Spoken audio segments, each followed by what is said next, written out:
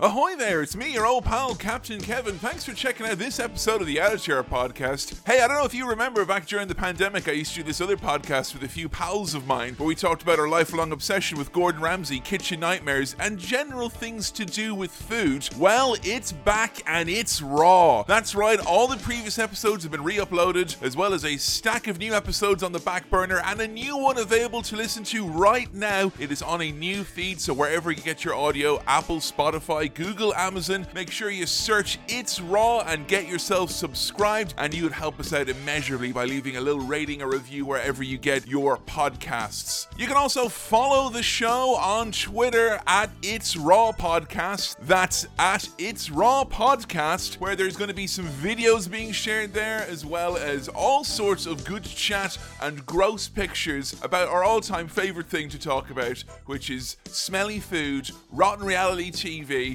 and the big man himself, Gordon Ramsay. We're very happy to bring the show back. It was an absolute joy to make during the pandemic. We're so happy to bring it back to you more regular, and as well as that, we're going to be covering the UK Kitchen Nightmares, as well as the relaunch. Yes, the relaunch of US Kitchen Nightmares as well. New episode available now. Go check it out. Search out It's Raw wherever you get your audio. And for now, we're going to settle in. Myself, Adam, and Billy have got all the votes tabulated, counted, and recounted. There is, in fact, one vote we forgot to count, and it's Cyber Sunday 2006. Big train rolling down the line makes me lonely. Sometimes I wish to ride away. Sometimes I want to ride away. Yeah. Hello, everyone, and welcome to the Attitude podcast. Season 5 arrives on the internet because it's time for Cyber Sunday. However, once again, it's me, your old pal, Cyber Captain Kevin Mann, joined as always by my cohorts, comrades, and cyber colleagues. First, to my right, Adam, the Internet Bibelo. The era of the web. Whoa! Let's cyber, baby. I'm very excited about this. Are you excited about the sheer quantity of Monday Night Raw you went to mainline to get to this point? What was it? 7, 8 episodes? Including A special 3-hour Yay! edition. Yeah. Do you remember season 2 when we would watch the fucking 3-hour Raw Super Show? Nope, because I didn't do that back in those days. What I was I took doing? one look at it and thought, no thanks. That was such a stupid idea. Why Yep. did you do that? And to my left, unquestionably, the cyberest man on the World Wide Web, Billy the Keyboard Keeble. Oh, I like that. Are you excited to be here at the first ever fully interactive Attitude Era podcast? Yes, I am talking about Cyber Sunday 2006, a pay-per-view which is clearly a fucking work based on the results of these polls. Oh! It's ITV voting scandal all over again, folks. Billy. Wow. This is so obviously a fucking work. Okay, there is a big chat to be had about this. There is. And I have compelling evidence Uh-huh. for the WWE, actually. That this, Stand up! I am going to stand up for WWE. Yep. I mean, it's either a work or wrestling fans are fucking idiots. Well, that couldn't be the Come case. on, Like, that's- There's no chance of that. and we'll catch you next time on the answer. I'm out of here. Well, before we get into today's extremely underwhelming pay-per-view, That's calling it lightly. I had to get that out of my system early doors. Let's set the table here. Let's set the table. I would like, please, a little bit of culture, because we are in the October period of 2006. Spooky, scary skeletons. Billy, what is my culture du jour? Well, obviously, this pay-per-view is the very start of November. The 5th. The 5th. But we're not doing November culture because we've got Survivor Series at the end of the month. Exactly. You're very So smart. we've got October culture. So we'll talk about V for Vendetta and Naturally. everlasting impact. Yeah. But we do have the current charts for this day. So, in my opinion, UK wins this week.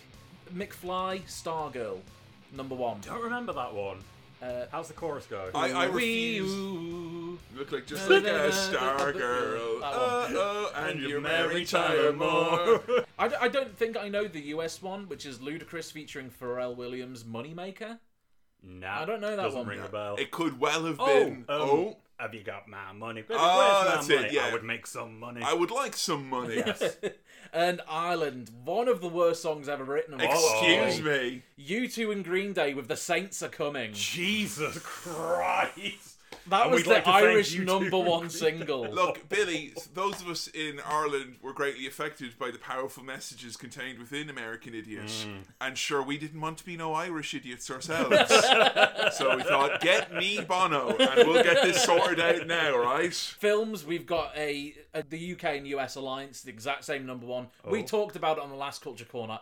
It's Borat, baby. Oh! Yeah, well, Borat debuted last pay-per-view. I see, but that's impressive. It's we've not had Yeah. Culture Corner Yeah. back-to-back title holders like this. No, not since Titanic. In terms of events, not a whole lot. Thank God. Not a whole lot. But when you say not a whole lot, it's like you decide ahead of time if like a war could have happened, and you're like, yeah. This But, week like, I'll mention it. Yeah. Other weeks I'm not feeling But it. like, if the rainfall tipped over in Sri Lanka, we're going to be mentioning that. Like, Well, you know? October 4th, WikiLeaks is launched. Okay. Okay. It is the era of the web. It is the era of the web. October 11th, US sitcom 30 Rock, created by and starring Tina Fey, it debuts on NBC. Almost as much blackface as the Attitude Era. Really? I never watched it. Like, Really? Yeah. It's funny because I have everyone on my Twitter right now is either sharing 30 Rock clips or I've got these like deep state people who are like, we've got to figure out why 30 Rock is all over the algorithm right now. Who's behind this? Billy suspected earlier it was Big Tina Fey. Yeah. I Where, see. you know, we're all Yeah, in the yeah. pocket of Big Fey. Yeah. But Joe and I were like, well, look, everyone is talking about it right now. Let's start watching it again. I've not watched it since that. Oh, boy. Oh. The highs are highs, but the lows are real fucking lows. And then the last one, October 23rd. Adam, you never thought you'd get around to hearing this because we talked about this off mic before. The Black Parade. Yeah! The third studio album by My Chemical Romance is released. Big fucking deal. AKA when Kevin's at karaoke with his friends and he smiles politely and nods in the corner as they're all like, To be clear, I wasn't doing like a Triple H or Booger Red BFD. I mean, that was a big fucking deal to me at the time. Like, I remember getting my dad to drive me to HMV at 10 a.m. so I could get it as soon as it opened. On the way back, I was like, Dad, don't you worry. I read an interview in Kerrang. Gerard Way said they were inspired by Pink Floyd and they were inspired by Queen. And I know that you love both of those, so let's pop it on in the car. how did old man Biblo get on with the Black Parade? He was not an MCR fan like I was, Kevin. Let's Really? just put it that way. Well, my dad was big into Slim Shady after I played him Naturally. Marshall Mathers EP. Yeah, like, so. naturally. Yeah, and that's Culture Corner. Not a lot happened in October 2006. Wait, do we have no video games? Yeah, no gaming? No, well, I was going to say video games for Survivor Series. Okay. Because October, nothing happened. Big names coming up in Survivor Though I Series. always say nothing happened because I didn't play those games. They mean nothing to me, and sometimes never heard of them. I always get someone saying, "Why the fuck did why did you mention Pimbley's Revenge?" I'm like, "What the fuck's Pimbley's Revenge?" Well, first of all, you will not have sacrilegious comments about Pimbley's Revenge, Billy. Yeah, I mean, let's be honest now. You know. Secondly, we should say there is one video game that's been all over the product recently, and that's Scarface, The World Is Yours! Fucking A. And let me tell you, very, very happy to say that is another classic movie that I played the game of first. Same, And if same. you wonder, you listen to Cinema Store, like, why is Kevin's Godfather and Scarface analysis so good? Because I put in the work. Yeah. I put in 20 to 30 hours into the story before I even saw the movie. Before you even knew what the yayo was, Kevin. Exactly, and I was very disappointed to find out that the alternate timeline in Scarface, The World Is Yours, didn't come to actually pass in the movie. You know, they said hello to his little friend shortly before he died. I know, yeah, what an anticlimax. Very sad that. Never got to isn't meet it? the little friend. My favourite bit about that, Billy, was that they had special press that was done because obviously Al Pacino signed something somewhere at some point saying, you have to talk about the game when we're making it. And he's like, I'd love to do the voice, but I can't be Tony Montana anymore. I gotta get in shape. So I listened to a tape with a couple of guys. They're all so good. And if you think that he couldn't do it, that was actually Al Pacino's voice right there. That wasn't me. So, you know, for the grace of God, there goes a very dodgy experience altogether. But I will say, regarding the video games, I love hearing about them always because it's this nice little sugary rush, a little mouthful of nostalgia before we get into the meat of the matter. But it's like there's no upside to it because best case scenario, someone nods and goes, yes, I acknowledge that game came out Yes. when you stated it did. Other than that, everyone's always just disappointed that we don't like something or we don't mention something. Yeah. And we're not the gamers that our listeners want us to be. Well, because I'm the one who brings up the games. I literally, the only consoles I've had were Sega Genesis, that's long gone, PS1, PS2, PS3, PS4, PS5. Mr. Sony over here. Like, literally, so anything that's Nintendo... Not like, interested. I don't know it, like, so I don't know if But it's you've important got or a not. Switch. I've You've asked me like 4 different times over the years for I've Switch put- games. I've literally got a Switch. I've literally only played Taiko no Tatsujin on it because I'll have the drum peripheral. Yeah. That's the only thing that Like, I've played on the Billy- Switch. There is a Switch in his house. I wouldn't say Billy's got a Switch. If Billy doesn't focus, that Switch literally will like just fade. Like it doesn't actually have tangible tethers into this real world.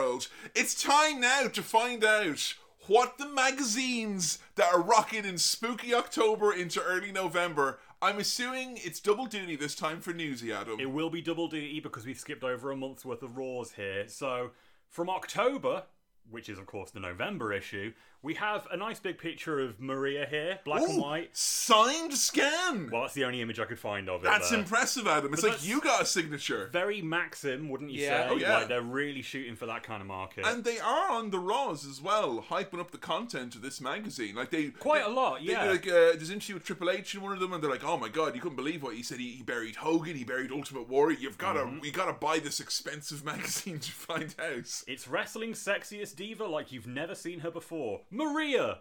And Ashley. Oh, In the- Ashley's font is smaller. Yeah, noticeably smaller than Maria's. So, wrestling sexiest diva, assuming they're saying Maria. Maria, as you've And- never seen her And Ashley. with Ashley. Yeah. Oh, that's not nice. Exclusive interviews. Here's a fucking triple header of Dark-Sided right here. Okay. Rey Mysterio on Eddie's last moments. Oh, Well, it's been a year. Not even. It's His last moments. What the fuck are you on about? Oh, there's more on that later on, folks. Jeff Hardy on Second Chances. This time, I'm gonna get it right, man. Yeah. Rob Van Dam on his suspension. Dear Lord. Cool, whatever, man. Fucking hell. Well, don't worry, because in the corner here we got something that will Look pick at us Rob up a Van little Dam bit. on the lack of second chances. Pick up a feminist. Ric Flair's 6-part plan inside. You gotta get yourself a feminist, or then brother, you're gonna go over to her and you're gonna say, whoa. So, the scariest month of the year indeed, especially for magazines. And then in November, which is the December 06 It's a issue. challenging read, that, isn't it? In Like, it. yeah. Just, I'm not going to bother if I all pick that over one the up. place. Sad men and sexy ladies. So from the December issue, we've got Edge with a bit of tape over his mouth that says DX on it. You can't even say your Edge No, these days. hashtag ridiculous. cancelled. Shut your hole. Can DX finally silence Edge? Edge is so outspoken. Lita, hornier than ever. The most sinful poster ever printed. Drive her crazy. Superstars show you how to rule your relationship. Rule your How relationship. to rule it. We've gotten quite Aggressive? yeah, I was gonna Yeah. say we've gotten Tate adjacent here as the months Yeah. have went on. How to trick your lady in bed. well, like- sorry, no, what? I'm joking. It's the era of the web. But Jesus Christ, again, we're going to end on a note here. Cradle robber, Jerry Lawler's most shameful moments exposed. Oh! Fuck me! That's right, we've unsealed that lawsuit. So if you ever wonder whatever happened to the print media of WWE, that's what fucking happened. I thought they'd be like stickers or something. Crosswords. Like, or like a whoopee cushion. WWE Kids wasn't out at this point, you see. Wow, they went hard. Yeah. This Grim. can't last much longer, surely. I think we've got a good few years of the magazine left. Wow. Uh-huh. That's some deep Absolutely journalism there. Like, deep, yeah. you've got Eddie. Journalism. You've got Eddie Gilbert being deep throat, like trying to get Fucking trying hell. to give the dirt, like. Well, over 10 million people have logged on to WWE.com to let their voice be known and move over SmackDown your vote. This is democracy in action. It's time for Cyber Sunday. Over 10 million of you logged on and took control. Your votes have rung loud and clear. Now, the most powerful force in pay-per-view history returns. You.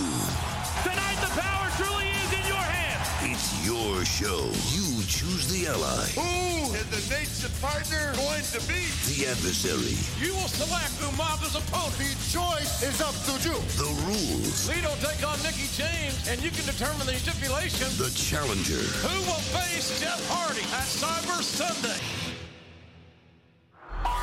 Tonight, It will be DX against Randy Orton, and you'll vote in the special guest referee, Jonathan Coachman, Eric Bischoff, or it could be Satan himself, Mr. McMahon. your votes could bring redemption to some Together, we can take a stand against DX. Take back our lives, our careers. and damnation to others. DX's backs are against the wall. It really doesn't matter who you bring or how many you bring. I'll bring it bigger.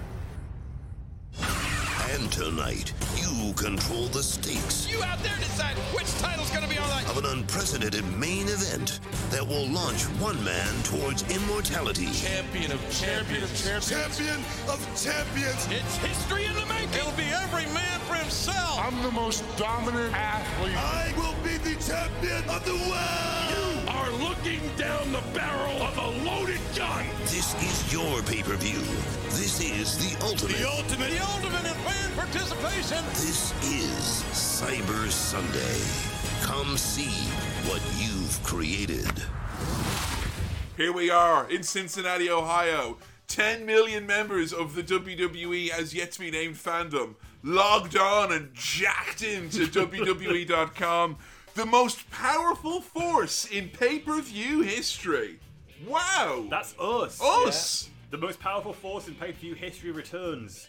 You. And you want like a big lottery, it could be you, hand in the sky. So we've been kind of just silent partners this whole time on all the pay-per-views, I Well, guess. we've had 2 Taboo Tuesdays under our belt That's so true. far. And And I they were didn't- reckonings as well. I didn't realize there was 2 more Cyber Sundays after this. Yeah. I thought this was the last one, and then there was a few People Power Raws or whatever it No, is. this is I the think people first. say this is the good one as well. Yes. Of the 3. That's But what like, I've heard. this is the issue right up here. This is not going to be a regular pay-per-view review for us in many respects, because what someone would judge a good Cyber Sunday on is not necessarily the concept being fulfilled to its full, potential. Or I whatever. think as a concept is a great fucking It idea. is. It's a great idea. I was going to do a little round table here, ask you your thoughts on, fan interactivity.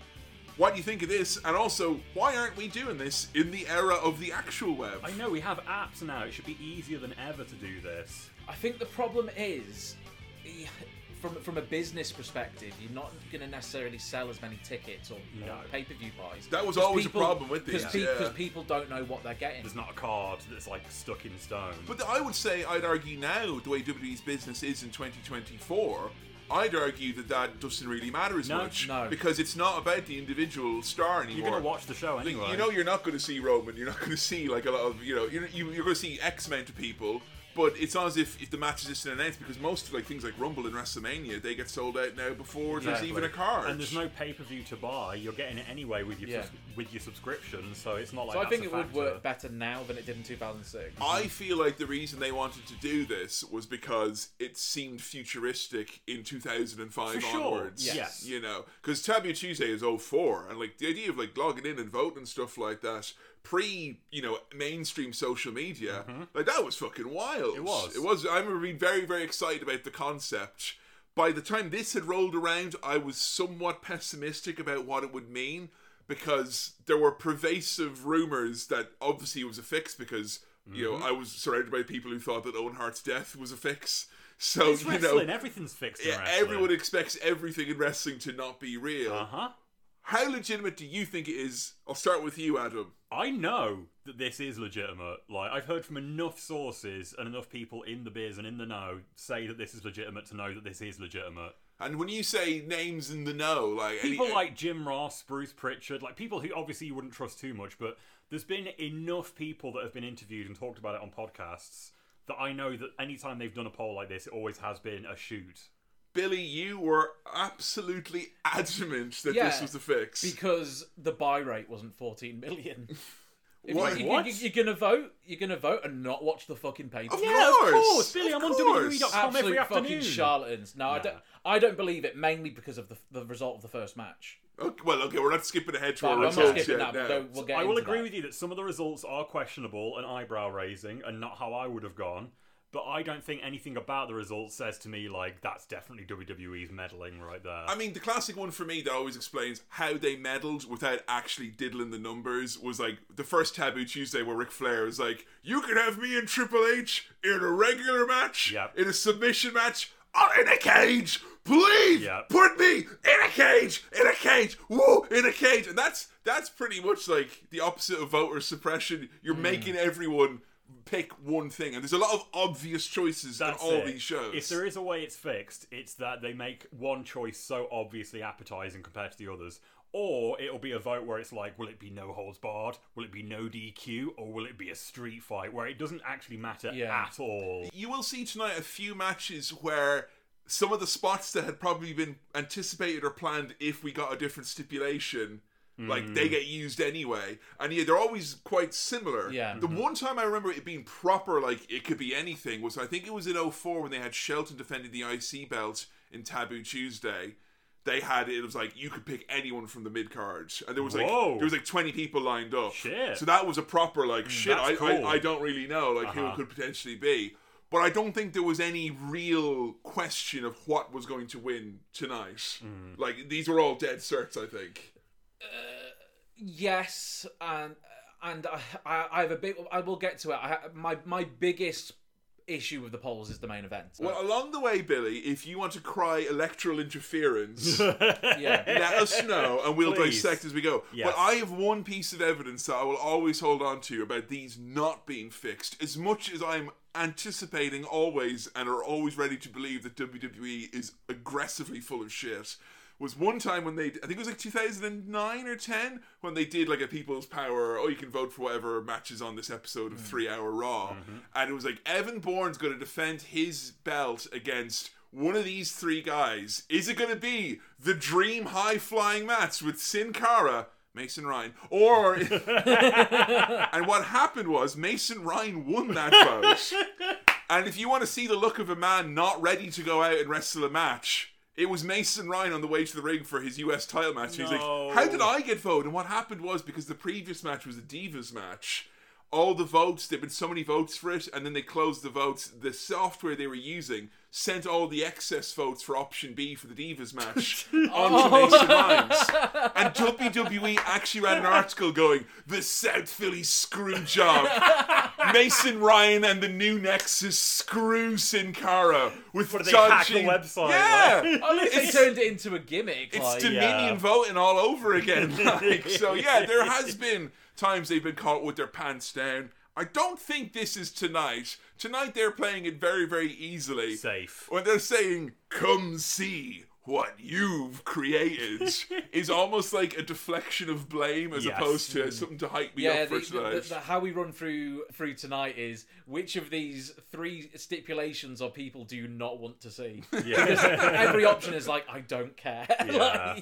Stakes have never been lower at Cyber Sunday, which has changed from Taboo Tuesday because they believe so far the problem with this concept that has historically had low buy rates and low attendance in the crowd is that it was on a Tuesday. I mean, that is already a big barrier. Tuesday's That's a silly night day for a pay-per-view. For a pay-per-view. To go out to a live show or to watch it live. I still can't get used to the occasional Saturday pay-per-view. I know, I love it, don't get me wrong. I appreciate it. But it fucks with your calendar. It does. I think it is, hard to undo a lifetime of Sundays and ruined Mondays. Yep. I'm thankful for ruined Sundays instead. But either way, this is a huge improvement over Taboo Tuesday as a concept. I think the branding is clearer here. Like, taboo? I know that. I've never got that. In 2004, I didn't know what that word meant. Well, I was straight to the dictionary. Even to this day and age, I only think of taboo as something as like, you shouldn't talk about, like, don't mention it. Like, that's something that's improper to bring up right now. What about that concept means like voting or choice? I mean, picking the outfits that the divas are going That's to taboo. wear. That's pretty taboo. But that was one vote out of the whole pay-per-view. Like,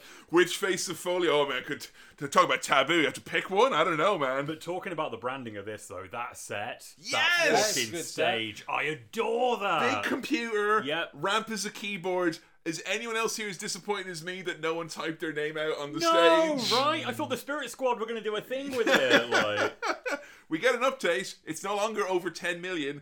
14.3 million. We're finding ballots everywhere. Yeah. Just when you think it's going one way, there's another vote dump, and another dump has been found in Wichita County. They're finding votes everywhere. And we know these are coming in live because we get the chilling sight of Jerry Lawler with a laptop. I don't like that. No, I no, really don't like that. Not like that at all. I was gonna say I was surprised that like because WWE is so far behind on the culture that we didn't get loads of hanging Chad references from when Bush became president. You know, in Florida. I don't know that. They kept saying hanging Chad. Oh, you mean like because they didn't have the fully punched out? Yeah. I think there's been times they've lent into voting being like politics, but this time it's very much voting like a computer. Like fun. Like they make no kind of real reference or jokes about politics or anything like campaigning. that. But I guess as well with WWE, when you're in 06, you're 2 years away from an election cycle, so they're not going to make low-hanging fruit not right references. timing. Yeah, they've still got to have Barack Obama wrestle, which they do at Capital Punishment. They had a looky likey, Billy. It was What? It was a looky likey. And Barack himself actually appeared as well, twice on WWE television. As well. Really? Yeah. During the primaries, they had him and Hillary showed up to be like, wow, let me tell you folks. It's Maven. Well, look, you may... He is Maven, to be fair. Billy, you may mock him, but Obama's YouTube channel is doing gangbusters business now. Did you see the one where he ranked all the Supreme Justices? It was really good. I can't believe Scalise got a B ranking. Insane. Starting things off, Umaga versus Can You Decide?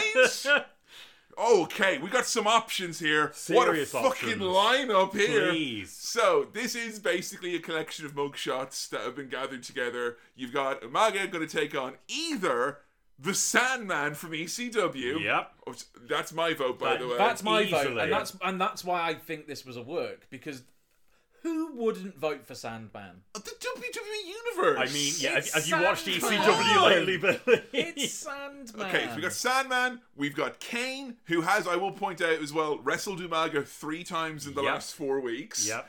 And fresh off of his sabbatical, Chris Benoit. A returning Chris Benoit. Who they said several times throughout his appearances on the Raw Family Reunion, took a little sabbatical, had to get his head right, had fallen out of love with sports entertainment, had been burnt out. Now, John, he's back. He's better. He's better. He's better. He was gone for like 2 months, straight into a fucking feud with Chavo Guerrero and Vicky over Eddie Guerrero's estate. Fuck's sake. Lads, what are you Enough. fucking doing, like? Stop it. So, we're all unanimous that Sandman's who we wanted against Umaga. 100% Sandman, but if not, Benoit versus Umaga, Yeah. I would take Like that quite gladly. Benoit in 2006, I've been like, hell yeah. Benoit now, I'm kind of glad I don't have to watch Benoit. Yeah. But just anything but Kane. Kane. It's what we've had a lot, and the matches have had it been last good. pay-per-view. They've been getting better, Well, I would say. Last pay-per-view, it was a no contest, if you remember, because they Yeah. just brawled away. So it's like, But then they ruined it because they didn't show us the fight backstage. well, we thought maybe it's unresolved, so we'd like to see something else again. And we got that on Raw. They had a loser leaves Raw match where Umaga killed Kane, like just beat him. Yeah, Kane had to leave the Raw brand, Yeah. and they did the whole like proper leaving. Like they had people being like, Thank you, Kane Yeah, thank you, chants. Kane. Yeah. They had him walk out silently, Yeah. and Jim Ross be like, "We'll never see I Kane." don't know if we'll ever see That's him where again. they should have debuted Blue Kane. So yeah, Kane is off to SmackDown, and he wins the vote handsomely here. Very easily. 49%. Yeah, he gets nearly half the vote. Shout out to our hosts for tonight, one of whom I think did a very good job, the other of whom looked like someone shat in his cereal. Maria is absolutely effervescent Yep. as a Yeah. she's doing a great job of being the quirky co-host. Maria is generally one of the biggest highlights of this show. Agreed. She's in Breath full-on of fresh air. proper Maria mode. She's such a fucking goblin, and I love it. Who's not having a good time though tonight? Rolling his eyes. It's Todd Grisham, who's had a pretty rough go of it on Raw recently, Billy. Oh, what's happened to our Todd? So, Todd's gotten a cruel new nickname from Randy Orton and Edge. Okay. Re-Todd. Oh, no. It's 2006, baby. Isn't it just? And also, it's 2006, and I don't know, I guess our excuse is that we were little fucking teenagers at the time, but the grown-ass 4-year-olds writing this show think there's nothing funnier, and this is across the board, it's going to be the DX stuff later, imagine someone being gay. So Not that there's anything wrong with that. But I mean, just saying, Well, folks, not that there's anything wrong with that, of course. Spirit Squad, of course, gay. No, there's not. But my father's not gay. John Wayne's not gay, and I'm certainly not. But yeah. And here's the funny thing: is that Sean never has to excuse himself from any of the segments where DX are making fun of people for being gay. Oh, that's allowed. He's like, "Hello." That actually tracks with the Bible. Surprisingly, I'm allowed him. Yeah, Yeah. it's fine. Yeah. So what they had was John Cena did an interview, and it was his main interview for the main event tonight. And Todd was like, "Well, John, tell me how you're feeling about your match tonight." And John was like, "Todd, come on, Todd, come on, Todd." And Todd's like, "What?" And John literally grabs him, screams in his face, "You like dudes!" And Todd is all shook, looking at his feet.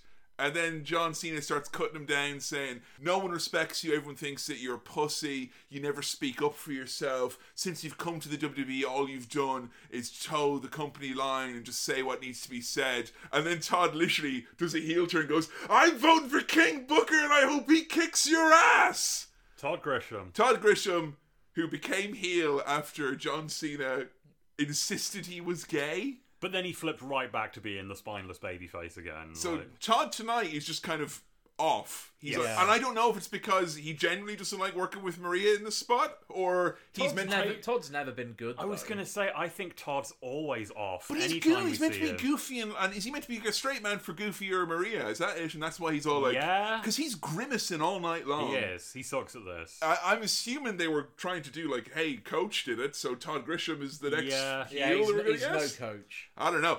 You try fucking filming back-to-back afterburns with a heel Todd Grisham. One thing about the presentation I want to bring up here that I like is that when we're getting a vote between three men, as they're running down, like, will it be? It's like a drum roll. And then we get the stars in their eyes backstage. The three men stood, like, nervously awaiting the result. Tonight, like, Todd, I'm not going to be wrestling.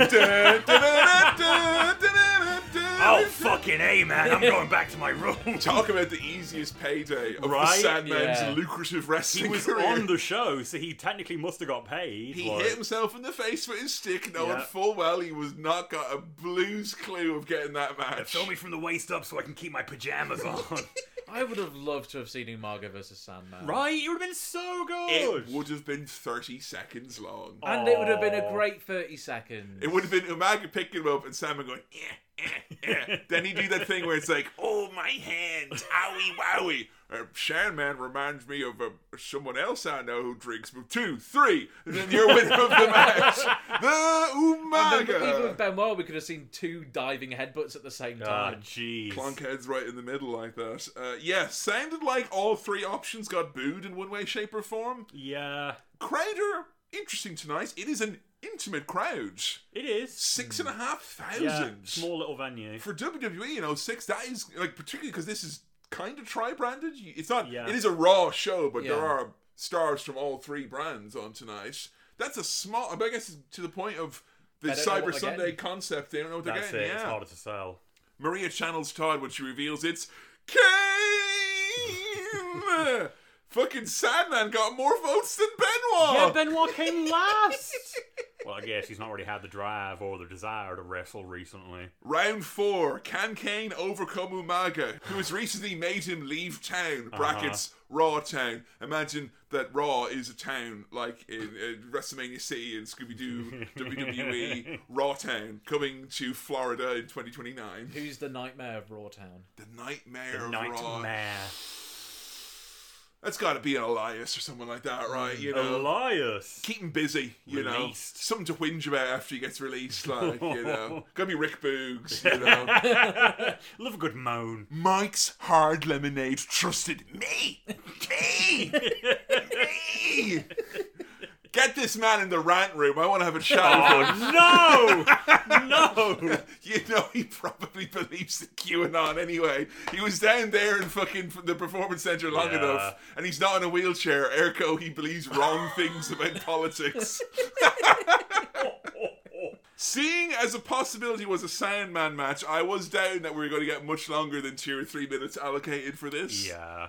But I would like Adam, who is obviously going to take us through what may well be, because Kane's gone from the brand. That's it. This could be our last Kane appearance on this for quite a while. Says that knowing full well that our next 3 or so, we've got They're all Survivor big Series, four. which is tri-branded, Royal Rumble, which is tri-branded, Yeah. WrestleMania, which is tri-branded. There'll be plenty of Kane, but Kane, he's not going to be around. He's not on telly. He won't be on Raw. No, that's going to be harder to watch. It will. It'll literally be hard to watch. Savor this, Kane versus Umaga Volume 4, folks. Can I just say, we got a fucking Kane chant early doors. Several times. Kane, Kane, Kane, Kane. Different cadences. Yeah. Weren't we literally only an episode or two ago being Not like, long ago, no yeah. one's ever chanted Never Kane. happened. There It's you over. go. So immediate clubbering, as you expect. I got the stopwatch out. It was 23.02 seconds till we took it to the corner, baby. Interesting. I was wanting to know this, Adam, with regards to the grunt science here, and you are the analyst of note in this world. If Umaga is screaming as part of a character he's trying to get over, do those count as grunts? And I know that there's obviously people put a bit of English and a bit of mustard on their grunts, but Umaga literally would stand still and go, "Wah!" Do those count? Because he's quite grunty if you do count those. Well, let me just say this, Kevin. We've got our grunt of the night right here. Yay! When Umaga is standing in the ring doing a bit of character work. Yay! Kane smashes Umaga's head against the turnbuckle, and Umaga just fires up immediately with a big...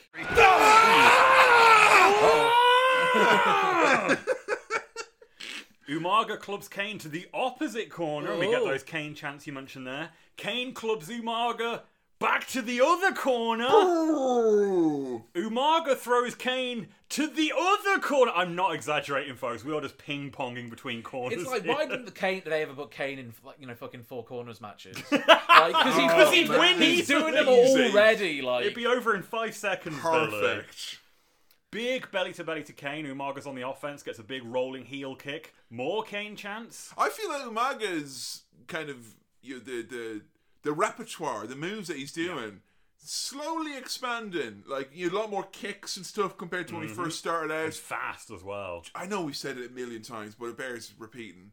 What a fabulous fucking wrestler he Honestly, is. Yeah. he's so good. So rarely throughout the course of the 5 seasons of this podcast, where there's someone who I saw them the first time around when I was younger, and I was like, wow, they're great. And now, like, looking at it slightly more analytical or whatever it is, or trying to see more than what's just presented, like, loving him even more. Lives up to the hype and then some. And like. it's a role that is so easy to flop in. You think about the amount of big men where it's like, Yeah. oh, they're a monster. They're going to steamroller the mid-card for a few weeks, and no one gives a fuck about, like, Heidenreich. Yeah, alright, leave Snitsky alone. Alright, get on with your match, come on. Umaga no-sells a big boot from Kane, hits him with a face buster. We get a second rope diving headbutt to Kane. The fucking distance that man gets. As he was doing it, I was like, oh, well, obviously this is not going to hit because he's nowhere near. He's like, over halfway away. Over halfway away. And it's only from the second rope and he still hits it. Like, That's literally Rob Van Dam levels of distance he's getting on them leaps. JR putting over Umaga. Look at the thickness of the thighs of He's Umaga. not a manster anymore, though, so like I don't No, know what he's to not. tell you. Like, More clobbering in the corner. I actually got to disagree with what you said earlier, Kevin. I think this is the worst of their outings so far. This is like just so much bumbling around in corners. when I was saying they were getting better, I meant the 2 matches on Raw. Oh, yeah, were this one, better. though. The actual Lose Elite Raw match, I think, was the best one. Yeah. But like, you're always going to have less heat for something that We've you've seen had it the this final many- chapter. People wanted it. They chose it. why would you want it again? That's the thing I don't understand. Revenge. My only guess is, revenge, because people feel bad that Kane lost to him. There's been Kane chants all over this so far. I think maybe there are Kane fans like myself sat at home. Cincinnati is full of Canaanites. I guess so. How did they vote in the 2020 election? Umaga goes for a Samoan spike on the outside. Kane ducks, and the thumb goes crashing into the ring post. He makes a face like he's about to throw I up. love that. Back in the ring, Kane works over Umaga in 2 corners. This is what Kane does the 10-punch spot. Yeah, big baby face Kane. So fucking funny. He's like, go, brr, brr, brr. And when they get to 10, he just goes, brr, brr, brr, brr, brr, brr. He does the double punches. Samoan spike gets called for. Kane sits up, goes for a choke slam, gets blocked. Back to the corner. Top rope clothesline gets avoided with a strike, and then we get the Samoan spike. 1, 2, 3. There was a total of 9 corner spots in that match. Amazing. That spike at the end was kind of like almost a little Roman Reigns Superman punch spin on it, because he did kind of like a diving, bit of a jumping spike. He's been, and that's what's been cool. He's been doing variants on that Samoan spike now. He's been doing it almost like a clothesline or a lariat Off the second sometimes. rope. That's a really, really, like, the match. I felt the best thing about it for me was that it was showing more layers to Umaga. Yeah, you know, it's which true. I'll always be happy to see. How'd you get on with it, Bill? I fucking hated this Yeah. match. They've made Armando shut up again. Yeah. They made him. They Not made him Pete. shut up, talk again, then shut up again. I would have been so much happier if they were like, no, stop doing promos. But it's the fact that they do it and they walk back on it so Yeah. many Yes. times. Yeah, you know, it's like, because then one week he'll just start doing it again. like they decide week on week, if they've got like 20 seconds to kill, they'll pop a Strata promo on there or whatever it is.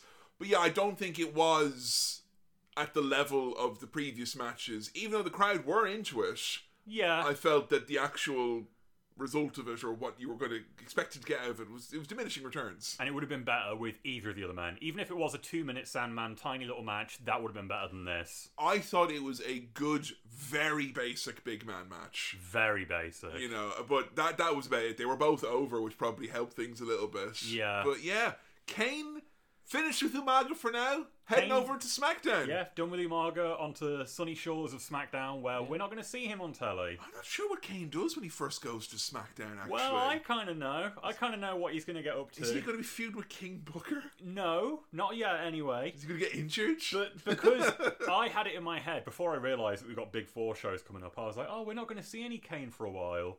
So I took it upon myself to write a nice little bit of JID here Excellent. that will sort of bridge the gap between us and SmackDown. This is like the Shadows of the Empire of Kane's story, A basically. little bit. Yeah. And just indulge me as well, because I thought this would be the last one we'll get to do for a while. It's a little longer here, but When I'm in reality, we're going to see him next week. Probably, no yeah. doubt. Alright, Adam, are Probably. you telling us this is misspent emotion that we're about to I think witness so, to? yeah. Okay, very Okay. good. Montel Vontavious Porter For frowned. fuck's sake! Oh no, he has that fucking Inferno match with him, doesn't he? You can't sit with us, freak, he sneered before sharing a smug smirk with his buddy, Ken Kennedy. Glenn felt his cheeks flush with blood as he wordlessly took his lunch tray and walked in the direction of another table. Across the canteen, he saw what appeared to be a man sat eating lunch next to a mirror. But it wasn't a mirror, for the man, the bald man, was sat next to another man, another bald man. The bald men were the Gemini. Yes! And Glenn Oh immediately my felt god! Glenn immediately felt like these two fellow follically challenged fellas would take pity on him. Oh no you don't! Get out of here, curse boy! The two bald men said in unison. I hate how the curse follows him around from brand to brand like this. Glenn bit his lip and fought back tears as he pretended not to hear them. Pretended like he didn't desperately wish he could be Gemini Glenn. This was so much worse than Grimm had let on. Don't you worry about it, Glenn, the man had said. I'm sure the folks at SmackDown will be thrilled to have such a strapping Hollywood actor joining their ranks. Not likely, Glenn thought to himself, and it seemed he was right. He looked across the room of SmackDown superstars all enjoying their lunch and each other's company. Orlando Jordan was forcefully guffawing at a homophobic joke that JBL had just made. Kid Cash and Tatanka perfected their secret handshake. Someone spent some time on the SmackDown Someone roster. had a little list. look on the wiki. Yeah. Pirate Paul Burchill brought out a Game Boy Advance link cable so he could play Mario Kart with the dicks. just confirming again, Billy. You picked the wrong brand, right? Like, this is what you wanted. Yeah, this is what I wanted. Glenn sighed. He could feel his Game Boy Advance SP in his pocket, but he doubted he'd ever get invited to play. This seat's free. A voice came from behind him. Glenn turned and suddenly noticed a small table in the darkest corner of the canteen. There, sat on his own, was Mark, his brother, The Undertaker. They hadn't spoken since the premiere of See No Evil. Glenn sat with his brother, and for the first time in who knows how long, they talked. In between mouthfuls of ham sandwich, Mark explained how he too had been feeling all alone on SmackDown. I like that SmackDown's the struggling brand, so Yeah, they get the ham ham sandwiches. sandwiches. I'm sorry, player, we gotta make ends meet. Mark had also been feeling all alone on SmackDown. His friends, the BSK, were all gone. His marriage with Sarah was on its last legs, evidenced by his throat tattoo beginning to fade. But now neither brother would be lonely ever again.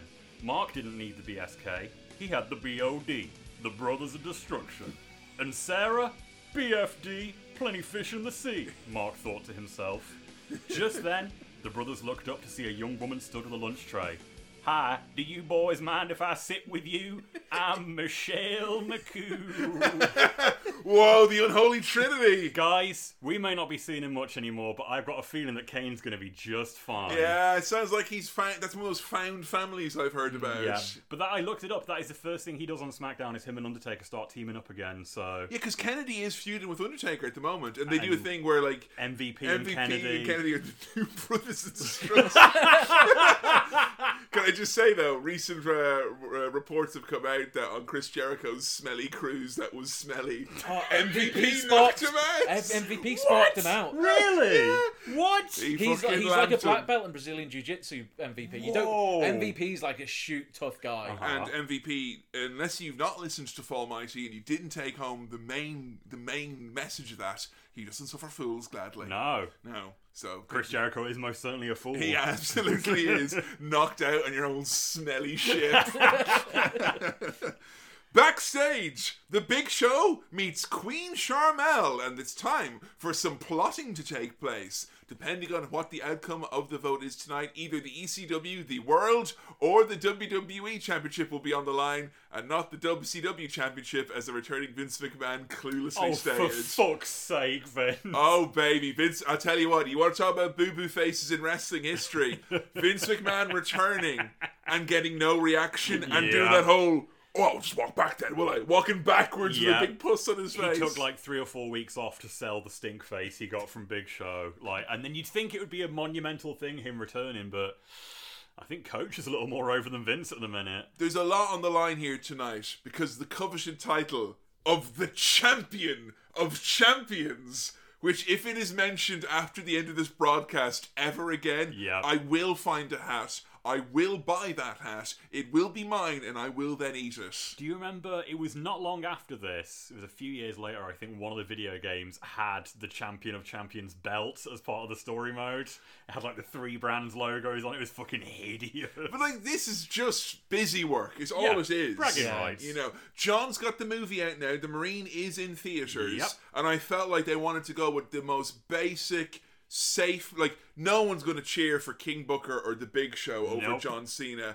Safe pair of hands or 2 pairs of hands. I don't think it should be for. I don't think it should be for a belt though. This match. I think just for the title of titles. It should be for bragging rights and brand supremacy, because I just knew going in it. I couldn't remember the outcome, but when I heard what the stipulations were, I was like, well, no one's losing their belt. No one's losing their belt. That's such an easy outline. In a triple threat match with no DQs, like come on, like. None of these 3 guys are going to be a double champion. So I think it should have been for a stipulation, the vote for that, rather than what belt. Now, I want to talk to you about my developing feelings about the status of Big Show Paul White.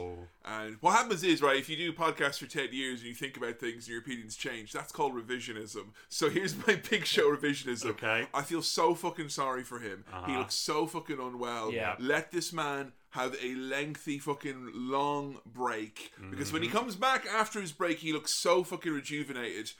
Jesus, every month it gets worse. He just looks like he's about to burst into tears. Like his eyes are so puffed out. He looks he's sweating doing this 30-second backstage promo with Sharmell. He is laboured breathing. He looks so unwell. I've not seen any of the ECWs from around this show, Oh, but you can Adam. just tell they're working him to the bone at this point. I don't understand what this strange death wish that WWE put on someone, where it's like, okay, you're struggling and you're obviously near the edge, so we're gonna push you fucking hard. This sort of help you get your love back. They did that with Kurt as well. Same thing happened. And like, I don't think Big Show is like Kurt Angle, where he's like hiding injuries and I'll do anything to keep wrestling. You can see and on his working. face. He's a very emotional guy. He's screaming at the camera with his eyes, let me go. Yeah. Let me go to my new shoes, new blues, new house. Just felt bad for him. Sharmell, I thought, did very well in her segment here and throughout the night. Yes. She is good. So her plotting here is basically saying to Big Show, if Booker's title is on the line tonight, you help us and we'll take care of John Cena. If your title's on the line, we'll help you. Or the baddies stick together kind of thing. If Cena's on the line, It's every man for himself. Yeah. Big Show tries to do the Rock's shtick.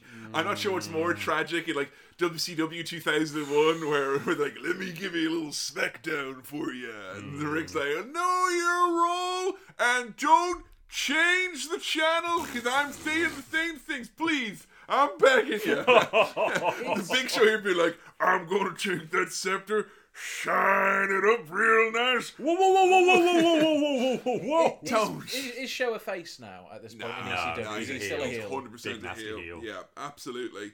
The crowd dies when he tries to do the Rock stuff because they all just go quiet. They remember, what was that superstar? What was his name? He's quite an electrifying man. Oh, the eyebrow. Oh, I don't remember. I've had so much fun with all these great brands. I don't know. Yo, yo, yo! No! Hop a rolly and check your 40. It is time for crime time. Brooklyn, Brooklyn, we're bringing the hood to you. Brooklyn, Brooklyn, what you gonna do? I've got complex feelings on this. This period of time between pay-per-views here has been some of the most racist shit we've ever done on the show, I think. There's a lot going on this TV show. And it's not all coming from one angle or one character or anything. There is just like racism smattered all over the product right now. And the Crime Time stuff in particular has been really fucking like blood-curdlingly bad. Every week it's been like, this white man made a mistake of going to, you're not going to believe it, the hood, and he tried to get some money out of the ATM. Oh, Crime Time are going to have a thing or two to say about that. Homeboy just stepped to Shad Gaspar. Hope Hunky's got life insurance. And it's not even like a thing where it's like, oh, they're going to like sass him or intimidate him. It's like, no, they straight up mug the guy. Like every week it's like they are straight up criminals. Look. You might think that it was offensive, right? Yes. I swear to God, if this is a Hasslemania column of you defending it... Billy, if we don't rock the boat, we won't have... Please, tell me that's not what this is. There was, admittedly, a very bad reaction from the press and the general public to WWE's use of Crime Time. Because if you've ever seen anything that radiates... comedy about black people written by the whitest man in the known universe. It's this. It's very much through the lens of what a Brian Gerwitz or a Michael Hayes might think is funny for a black person to do. For, you know, it's in poor taste, you know. Not to say that JTG and Shad aren't like great performers. No, they are really good. They give it both barrels, you know, and a load of people like who grew up with this, they fucking have absolute love and respect for the two performers. Totally get that. I'll always have respect for JTG for having as long a tenure of employment as he did.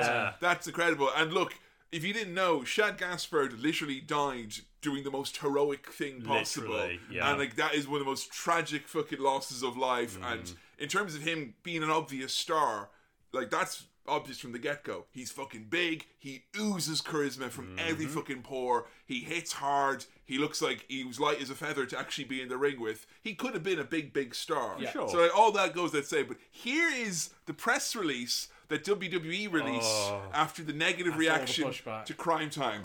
Last week on Raw, Crime Time was introduced to the Raw audience. In an effort to humor and entertain our fans, the team known as Crime Time will parody racial stereotypes. Parody. Shad Gaspard and JTG do outlandish, outrageous stunts, in inverted commas, to ready themselves for tag team action on Raw. This attempt at Saturday Night Live... This is such a Vince McMahon. Saturday Night Live. This attempt at Saturday Night Live style humor is bound to entertain audiences of all ethnic derivations. That's such Vince verbiage. All ethnic derivations. People of all ethnic extractions. Yee! We hope you enjoy the weekly adventures of Crime Time. And then we've got a link to the videos on WWE.com Unlimited there. So, like, if you knew in 06, like they did, that it's dodgy, like, you can't really, like, so much stuff from season 1, it's like, they're like, we're just motoring away. It's this weird period of time, and it's one of the reasons why I was so interested in this time period for season 5, is you have all this dodgy stuff, but then people going, look, I know it's dodgy. Yes. So here it is. But we're doing it anyway, You know? Yeah. And it's not just WWE, like It's Always Sunny in Philadelphia had a lot of like kind of dodgy blackface stuff, and like it's a slippery slope that has not aged well, but I think when you're trying to make a point by then parodying the things that you're saying, it still comes like. Look at anyone who's age 20 or under and show them stuff from this period, and they're not going to understand the layers. That's just old shit, and it's the same as the other old shit from 5 years prior, where you thought the racial stereotypes might be less nuanced or whatever it is. Yeah. So it's a shame because they're a good tag team. They are. They seem to be over as well. They They're popular. They are popular. And like, you want to talk about them getting a reaction. When they come out, they get a hot reaction. Mm-hmm. This tag division has been decimated in recent weeks. It has. The fucking tag division on Raw is an absolute fucking state. Well, that's what we've got tonight. We've got Crime Time, Charlie Haas and Viscera, the Highlanders, and Lance Cade and Trevor Murdoch. Fuck me. Adam, tell me what happened with the tag division. What happened with it? Yeah. They didn't fucking do anything with it. They kept the straps on Spirit Squad for ages. DX, what did DX do with the tag division? I remember DX have squashed Cade and Murdoch a couple of times. DX had a gauntlet match where they beat the entire tag division. Literally every one of them. And it wasn't like they had a proper drag out. It's like, hey, Robbie, look over there, you fucking idiot. And they just beat them like... Or like Vis and Charlie Haas come out and they slip on banana peels and they pull their pants down or whatever. They like routed the entire tag division. Then they did a promo where they're like, hey, everyone says that we buried the tag division, but... It wasn't really a tag division to begin with, if you ask me. To me, the reason that didn't even sink in is because I don't view these 4 teams as being in the tag division. Yeah. To me, the tag division is the Spirit Squad, DX, Rated RKO, and Ric Flair. Yeah. That's the current tag scene. And if Big Show and Kane decide they want to team up again, there's always a spot for them. that's fine. But this isn't the tag team division. This is just all sorts, No, basically. no love for Big Lance Cade. What a body on Lance Cade. Huh? I couldn't tell you a thing about Cade and Murdoch other than, like, these are some country boys. They've been affiliated with Vince McMahon recently. They've tried twice now to get him over in a main event spot. They're meant to be like and- henchmen. Yeah, because they laid out DX and MSG before the last pay-per-view, and nothing really came of it, Nope. other than getting squashed by DX. Then, the night after Unforgiven, Edge was like, John Cena, I've got a surprise for you. And then Cade Murdoch attacked him, and he went, the Redneck Whirling Dervish! Okay. The Redneck Whirling Dervish. Like a ride or something? Straight away, I was like, the Whirling Dervish. I've heard Whirling Dervish so many times over the years. It makes me think of a fairground. If I hear Whirling Dervish, it's almost like a brouhaha, a knees up. Right, A big okay. re-raw and rulia boolia, that Really? type of a thing. What do you know about Islam? Fuck me. Right, because when I googled Whirling Dervish, I saw, like, when I went to Turkey on holiday 2 years ago, I saw a fair bit of this. Yeah, so What do you know about it? Such a big question. Whirling Dervish, noun, Islam. A member of a Turkish order of dervishes or Sufis whose ritual consists in part of a highly stylized whirling dance. You know the spinning dance where they wear the tall hats? You've They're been to whirling- Turkey as well. Literally a They're few months whirling ago, I dervishes. thought, That's right. where it comes from. Okay. Literally had no idea. Oh, that is Cade and Murdoch True, all true over. though. Like, yeah, that is. When they come out to their spinning around.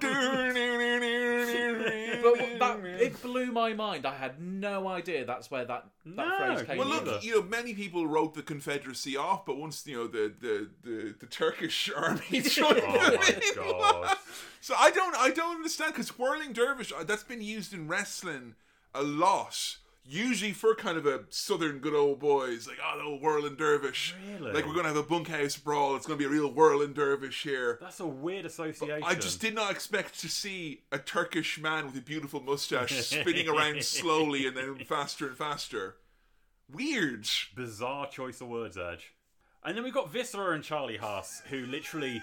They haven't been on TV since the last time we talked about them. They've done nothing. Yes, like... two men united by their mutual decision to not feel bad about Lillian Garcia being injured. And let me tell you, is there anything in this beautiful world of ours as confused as Charlie Haas doing his stuff coming out to Viscera's sexy theme? He's a man in a bandana. He comes out, he jumps, then he kind of does a little bit of a bow-legged. Oh yeah, this is music for Viscera and only Viscera and Charlie Haas. I want what Viscera is wearing just for around the house. Fuck yeah. That's comfy, That is baby. comfy. It's so weird, Charlie Haas and Viscera. It's horrible. Charlie Haas is so good. He And is. as a good tag wrestler as well. He is. He's on the same brand as Shelton. Yeah, Shelton's right there. Shelton, who's also been given a pretty dodgy gimmick the last time we've talked about him. He's been given the gimmick of a, and I quote, angry young black man. Well, Shelton last week, he was. We all saw him play the race card.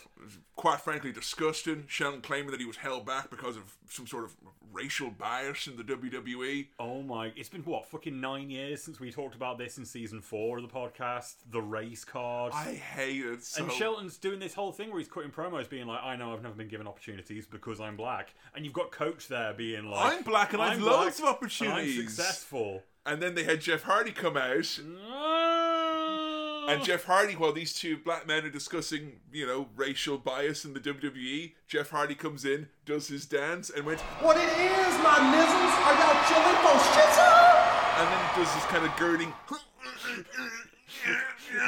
Billy looks like he's just been killed by the Joker. He has got this strained rictus grin on his face. No, Billy, remember that makes it sound like I'm enjoying what Jeff says. Billy is clearly in pain right now. No, let's go back to talking about twirling rednecks instead, please. That's so much better. Later on that episode, John Cena goes up to Coach and is like, "You liked Kevin Federline's album? You've lost your status as a black man, Coach." It's all over the show at the minute. We got lots to say about lots of things on Monday Night Raw at the moment, huh? And DX aren't even involved in half They're of not it. doing any of it. They're just pointing at people, calling them gay, and getting on with things. So it's a 4-way with these guys.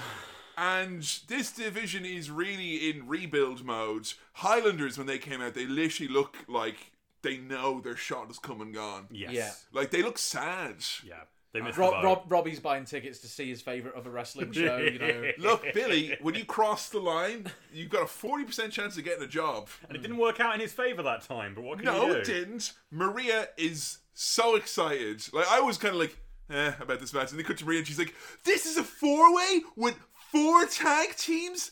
I'm so excited." And Todd goes, "Yes, Maria, you are excited." You are excited.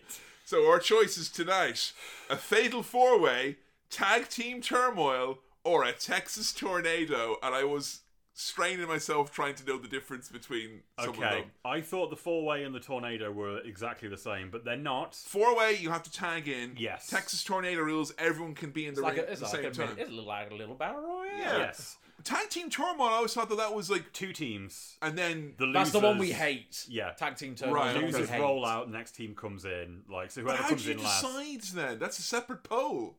Yeah, who goes in first? I'm fucking sick and tired of it. I've been in this country for nearly 12 years now, right? We need proportional representation in Cyber Sunday votes. Otherwise, the Tories and fucking Texas Tornado just walks in every time. It's not fair. Tornado is the best one of the 3. Yeah. It is. Yeah. And I'm glad it won. I had a fantasy stipulation for this. We'll swap out Tag Team Turmoil for just, let's not have this match. Like, that should have been an option. Hopefully, Ring General Viscera can bring this match together. the crafty veteran. All the teams have to be in the ring at the same time, King. It's Texas Tornado rules. The bell rings and 6 men leave the ring.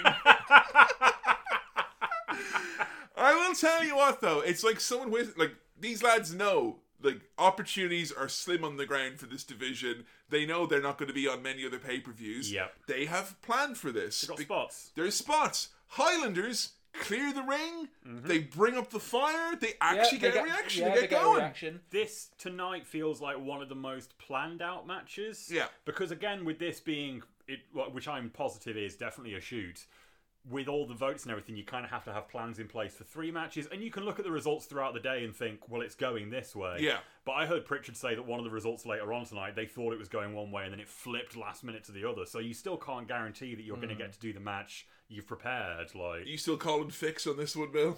Not in this vote, because this is the correct one to go for. Yeah, I mean, tag team turmoil was the wrong and choice. A fatal 4-way, no. Texas Tornado for these guys. We get a great fucking lariat from Cade. Oh, baby. Cade's snappy in that ring. He's good.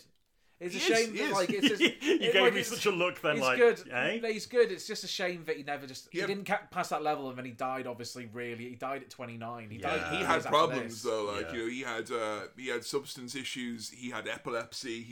He kept some of his, like, medical stuff kind of quiet. He had a congenital heart issue as well. That he was keeping behind, like... The big thing, because I remember it came out during Linda's Senate campaign, he was one of the bits that was in the kind of the dossier that the Democrats prepared against her, was because she was on the same flight, he had like an epileptic fit on a flight, which some people were like, oh, it's because he's taking these drugs, or other people saying, oh no, it's because he has this undiagnosed problem he's not taking his medication for. Either way, it was like one of your fucking independent contractors was literally frothing at the mouth on the same flight as you for reasons that were undisclosed. And they were trying to all the time be like, oh, she's nothing to do with that, but she was then there. Kane and Murdoch both have something, and they are a throwback. I think that is probably what works best for them. I think this is a type of thing where if there was different people in the office, like if you had Cornette and Jim Ross in the office, these lads probably would have gotten a shot. They would have gotten more of a run. As it stands, they're a decent tag team with a gimmick. But like, we're a division that have got loads of gimmicks. Yes. Like, we got 4 fucking gimmicks in here. And Charlie Haas. Yeah. I'll tell you what I would like to watch a lot of, though. Big Shad in the ring with Viscera. Yeah. Boy, oh boy. Power meets power. Shad's got these big boots on him. And he's fucking throwing them. Like, he is getting the big fucking boot up on the tallest men in this match over and over again. He's got fire and he clears the fucking ring. It is great. It's a shame that all JR and King have to say about him is like, well, you know, them handshakes are a little bit... You know, we don't have black people in Oklahoma, folks. I don't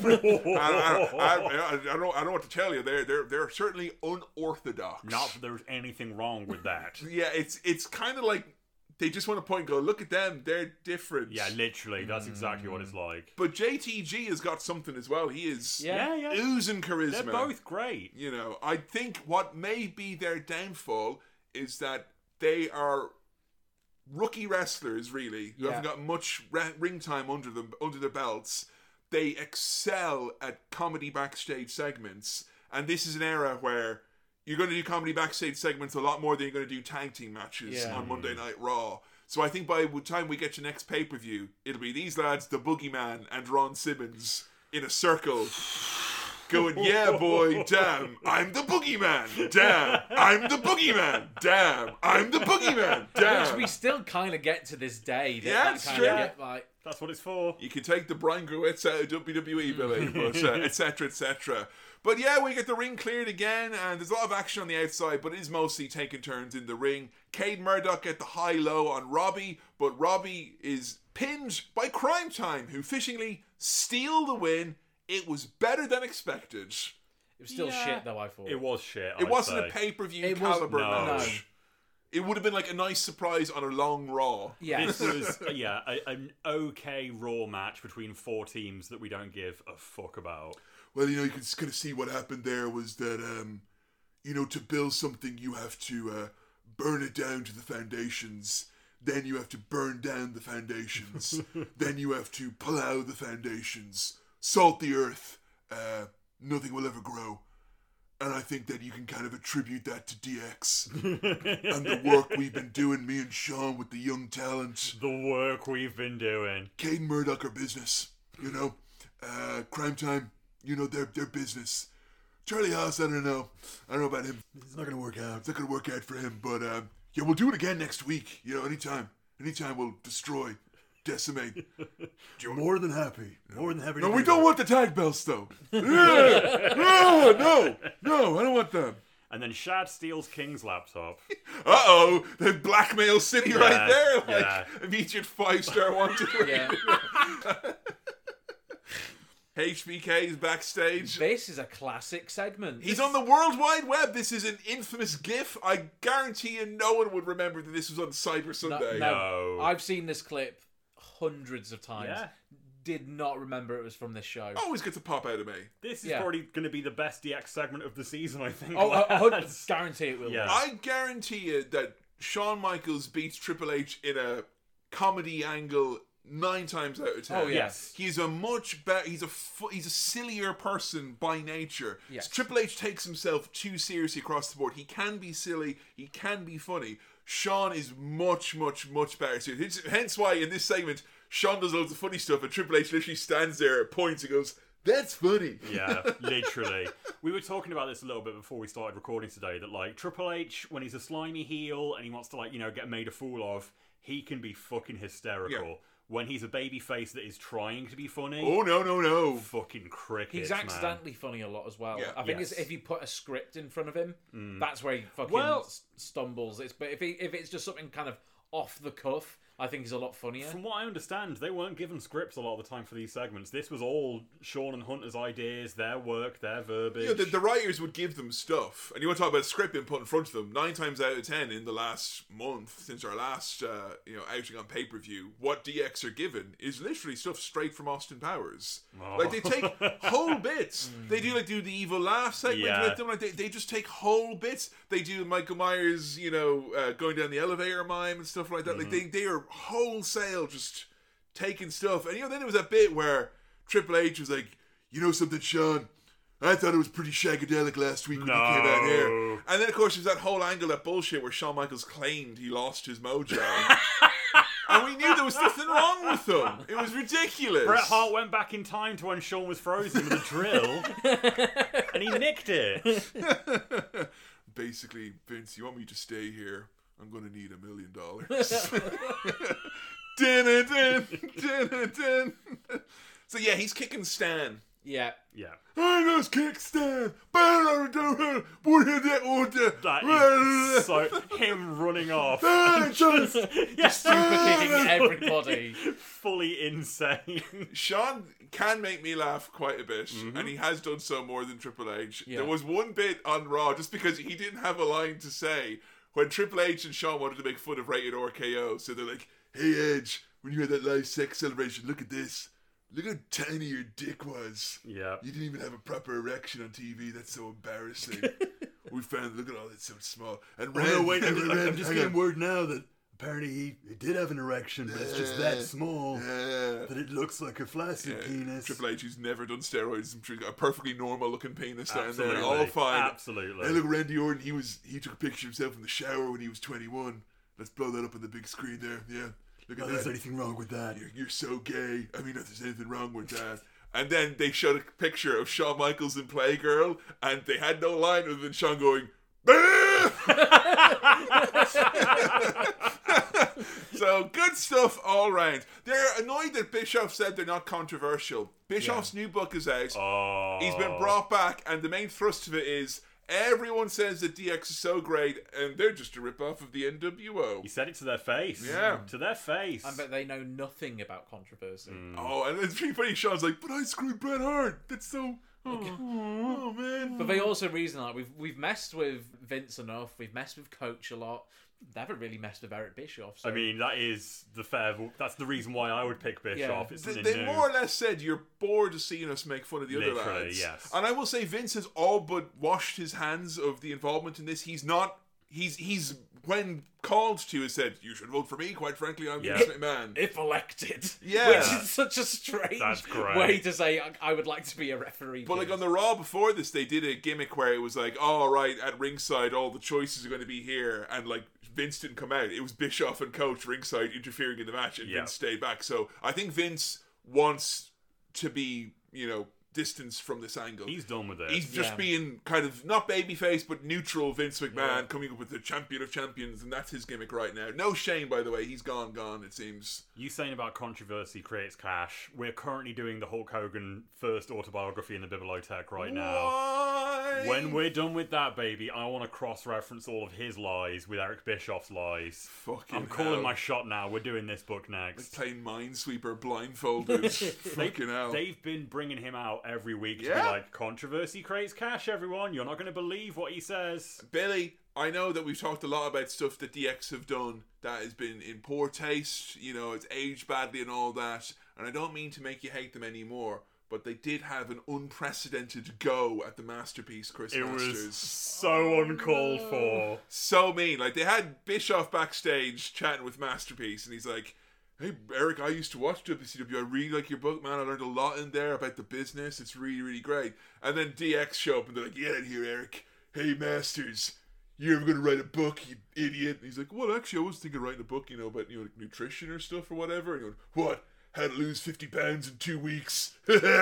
And he literally goes, no comeback. Sure, I don't have steroids anymore. Looks at his toes and walks away. Like, we're saying it on telly now. Like, this guy's tiny. Give me those steroids. Give me I'm allowed to do as many of them as I like. God, am I allowed to do steroids? Speaking of God, there's this same segment where Bischoff says to them, like, well, I happen to think that the DX was just a rip-off of the NWO. Sean's reaction is just to go, blasphemy! Right in his face. Is it blasphemy to cry blasphemy like that? Is it not? You can say anything's blasphemous. Yeah, sure. As a laugh. You can declare blasphemy like you declare bankruptcy. Even if you don't mean it. Yeah. You're just taking the piss. There's nothing there in the commandments about that. Oh, I'm going to get a lot more liberal with my crying blasphemy now. You're going to get quite blasphemic in your older age, Adam. We cut to our music for tonight. I'd like to thank Disciple for their hit song. That's for Cyber Sunday. Controversy alert. Uh-oh. With a name like Disciple, I'm expecting bad news. Big controversy alert. So, obviously, put in Disciple, found out they're a Christian rock band. So the first thing I did was put the word COVID afterwards as well. Yeah. Belt braces, make sure. Nothing there. Coming back clean. I'll go for a vanilla Disciple brackets band controversy. Baby, we got controversy.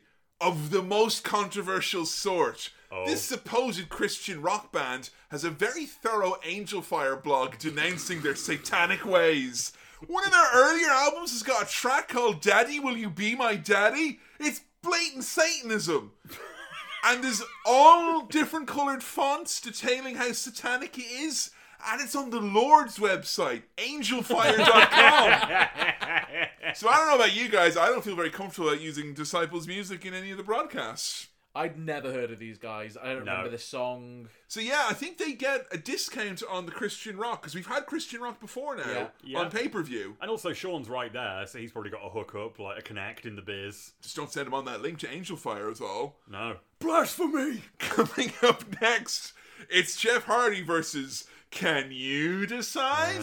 For the Intercontinental Championship. Folks, it's time for a poll. Check your wireless devices now and head on over to the Attitude Era Podcast SoundCloud page. Will it be the Poet Laureate of Professional Wrestling, Robert Durazio? Will it be Houston's icon, Paul Bosch? Or will it be the amazing Jeff Hardy? Let's go down to Todd Grisham and Maria now. Who's it going to be?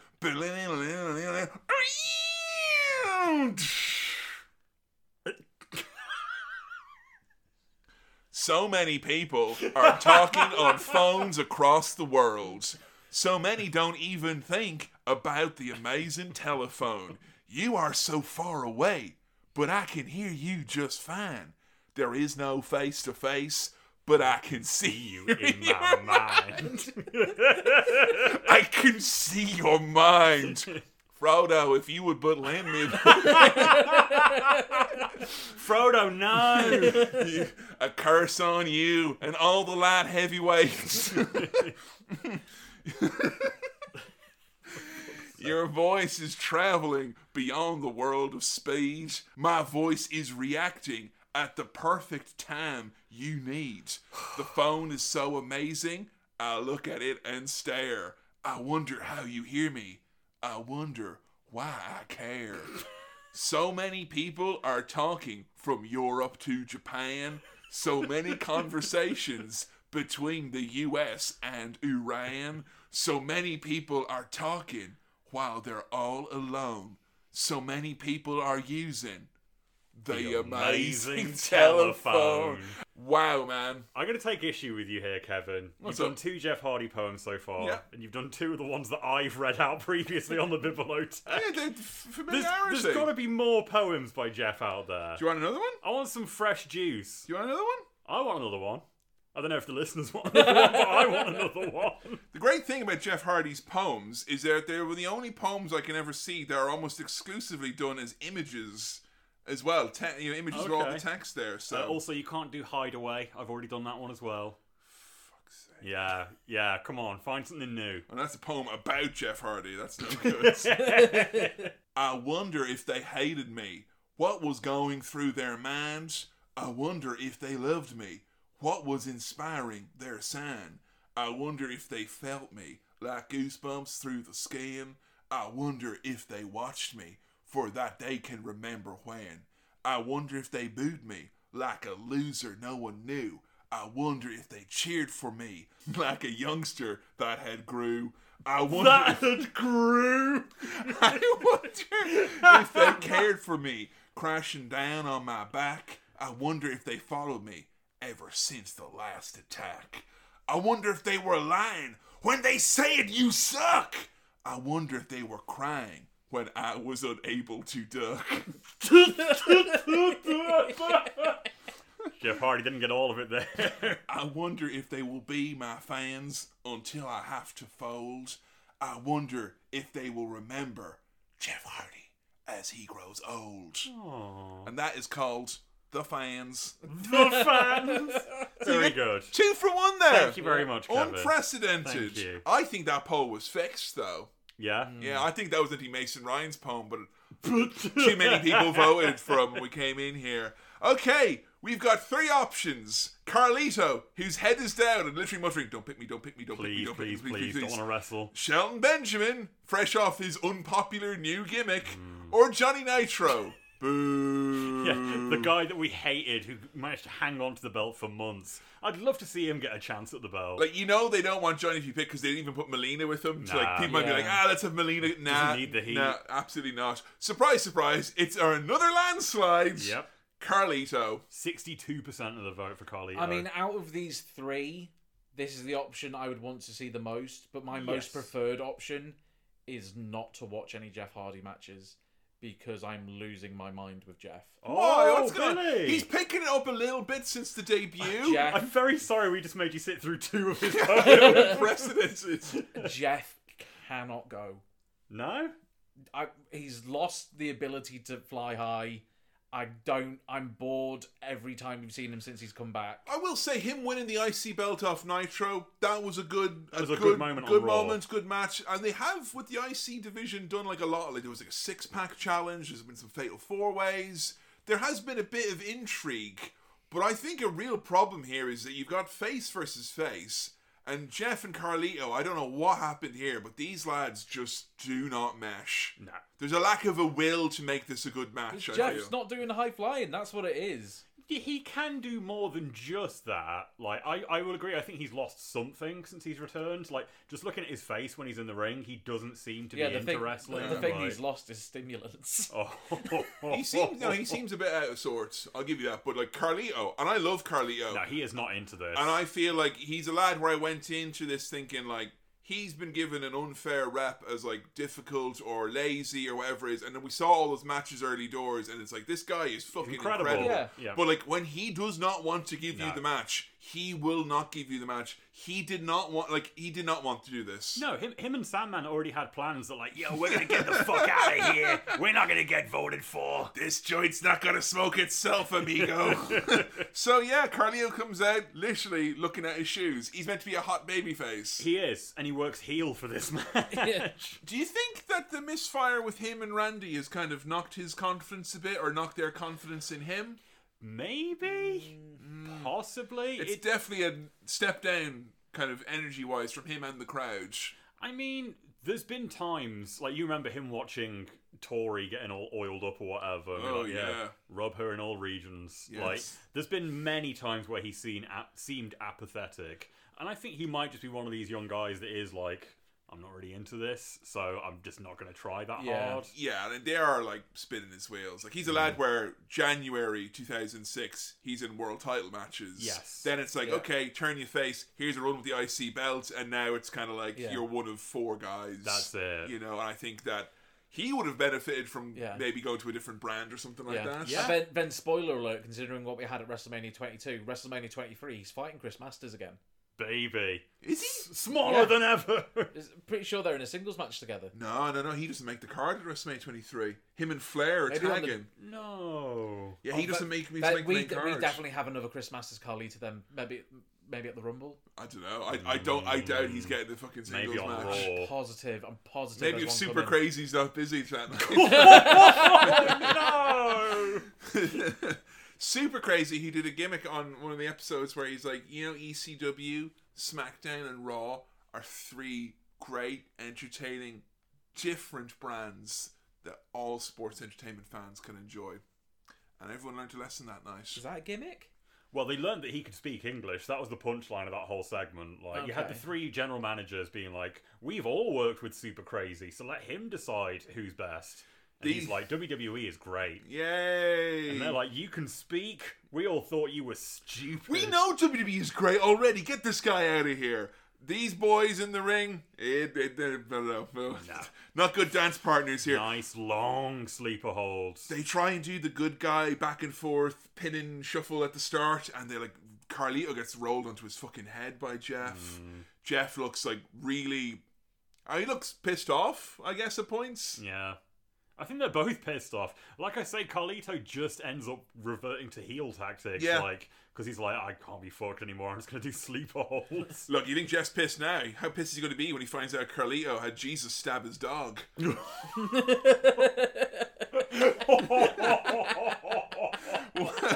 One cool moment in this was when Jeff did his, running the rails on the outside. He dived off. Carlito gave him a drop kick.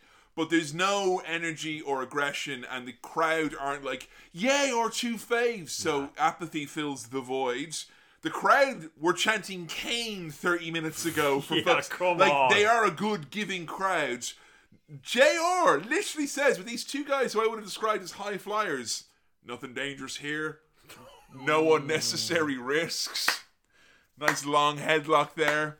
Nothing dangerous. The 3rd headlock Carly does, and he's literally just parting Jeff's hair. Yeah. And the announcers are like, well, that's not a tight headlock. Yeah, you can see his arm isn't anywhere near his He's just trying to get in the head of Jeff Hardy. Yeah, they say he's messing with his hair to get in Jeff's head.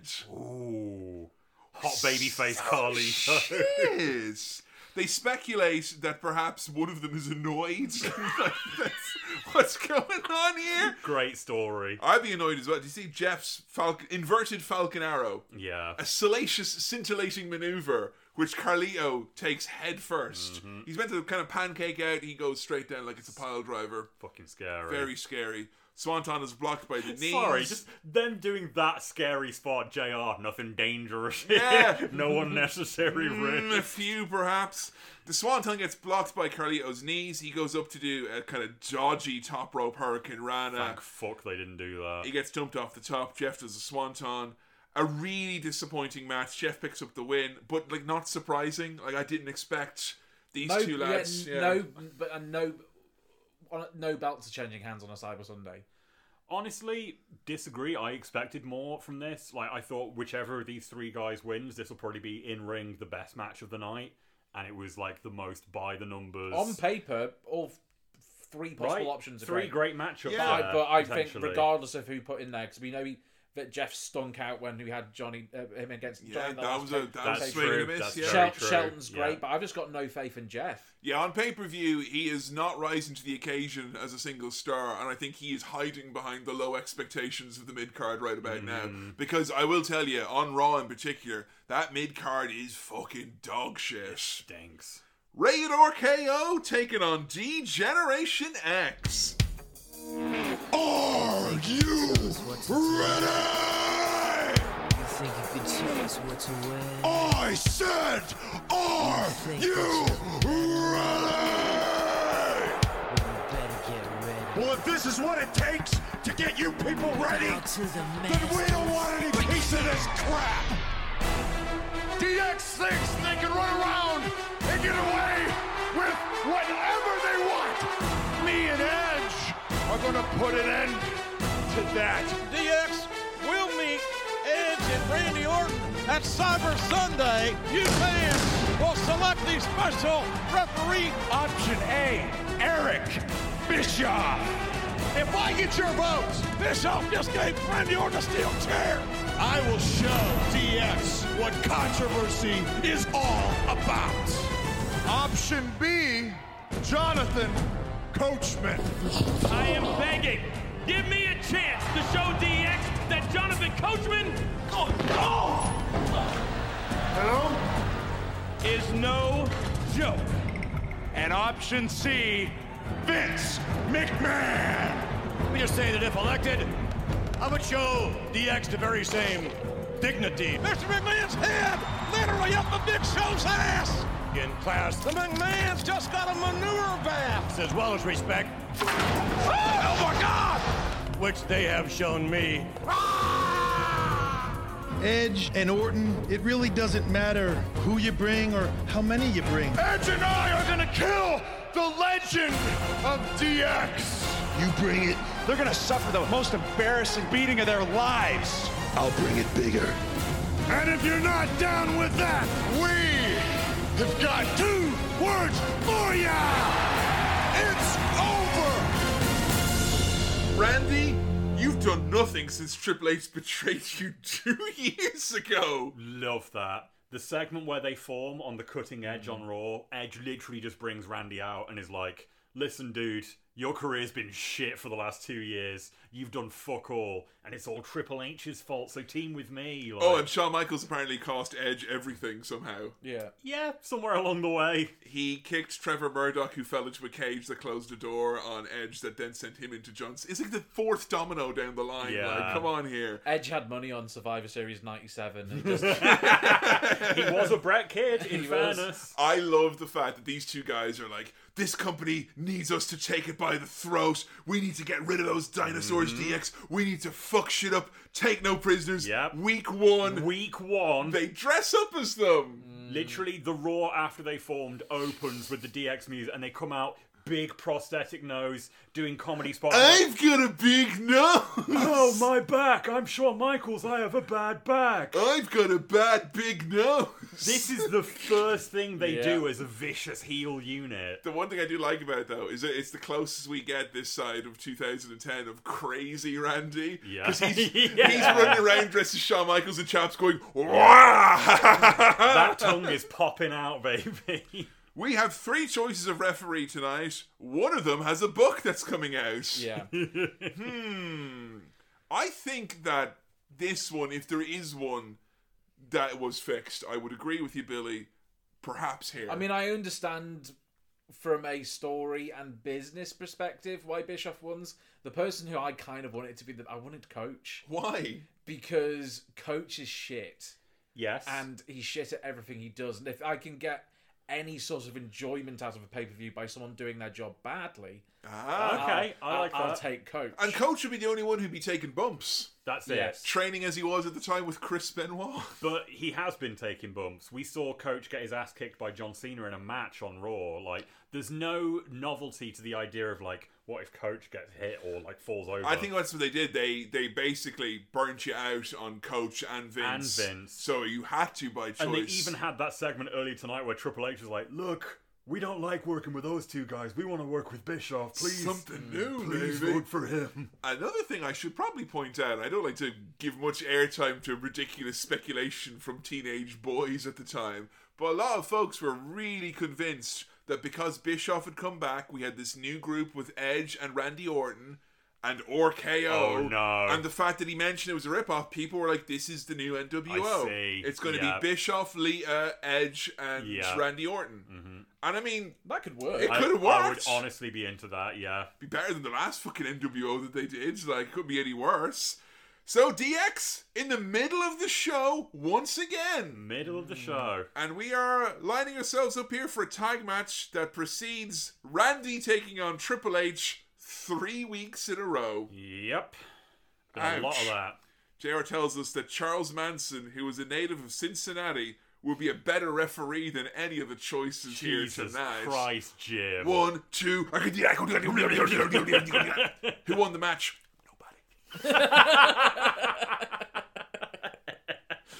That's great. That could be your Captain Beefheart. It could. Like, I'm to the point now where I don't know if it was Manson or Beefheart who did that. That was like, Manson, don't worry. And Manson's got a pretty killer album under his belt as well, like, you know. Can we talk about the package we get here? When they show... I actually quite enjoyed this package. It was good, it was, good package. Special mention to the bit where they replayed the Hell in a Cell, Vince getting his ass shoved in Big Show. So Vince getting his face shoved in Big Show's ass. We get a special Kitchen Nightmares swell sound effect as it goes in. It's so funny because you remember on Unforgiven when that match happened, it was like, folks, trainers, EMTs, referees down. Devastation. Shane And McMahon is dead. On Raw, when they recapped it, it was like, boing, doo, boing, Yep. doo, doo, doo, doo, like stupid, goofy, boing. Oh, Shane McMahon, he won't be walking the same way. He's got a silly walk now that he's been paralyzed in the Hell in a Cell. Oh, good Lord Almighty. Triple H, middle of the show, begging this audience to chant for them. Please. For fuck's sake. Like, Hogan, on his worst day, wouldn't be this, like, panhandling for cheers. Fucking Jeb Bush in it, like. Oh my please God. They do the bit where they point to one side of the crowd, then they point to the other side. But this just, like you say, even Hogan would not drag it out for this long, where they're genuinely like, you can do better than that, please. And Sean starts arguing with the cameraman at one point. Did you see that? Yep. What was that about? I swear not a clue. I rewound it a million times. I swore he was like complaining about the cameraman not getting enough shots of him, and then complaining when he was in the shot. And he turned and he's literally like, Triple H's like, are you ready? And Sean's like, are you going to get any shots of me or what? I think it was meant to be funny. The new Shawn Michaels, folks. Yeah. He has different arguments with cameramen now than the ones he had previously. The millions watching at home. 228,000 pay-per-view buy. And the 6,000 in the attendance. Fucking ridiculous. Get on with this! Please. Maria doesn't know what variables are. Aww. Todd is like, there are so many variables. And she's like, Todd, I don't even know what that is. Give me the results of the vote already. I love as well as she says, he asks her, who would you vote for? And she says, Vince McMahon. I said, why? Because if I don't, I'll be fat. I love Maria so much. She's great. Maria is great. She's doing a fabulous job. Todd is seething at that. Yes. I'm just saying, like, imagine if Maria unveiled things. It's now time for the main event. Easy. She even sounds kind of like Todd when he's happy. All choices get varying degrees of enthusiasm for their booze. I'm back! Bischoff with the landslides. Can't help but be delighted with himself. Yeah, 60%. That's a big landslide. Well, King, controversy may create cash, but it has also created a referee.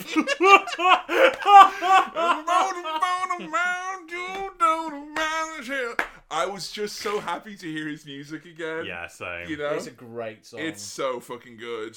Edge has got a beanie cap with a peak on it. Yeah. It's 2006. Big time. Ma'am? Did you see the big sign that was all over the hard cam when we started off here tonight? PS3 line starts here. Oh, baby. Oh, I'm sorry, Adam. You going to wait to play Killzone? I don't think so.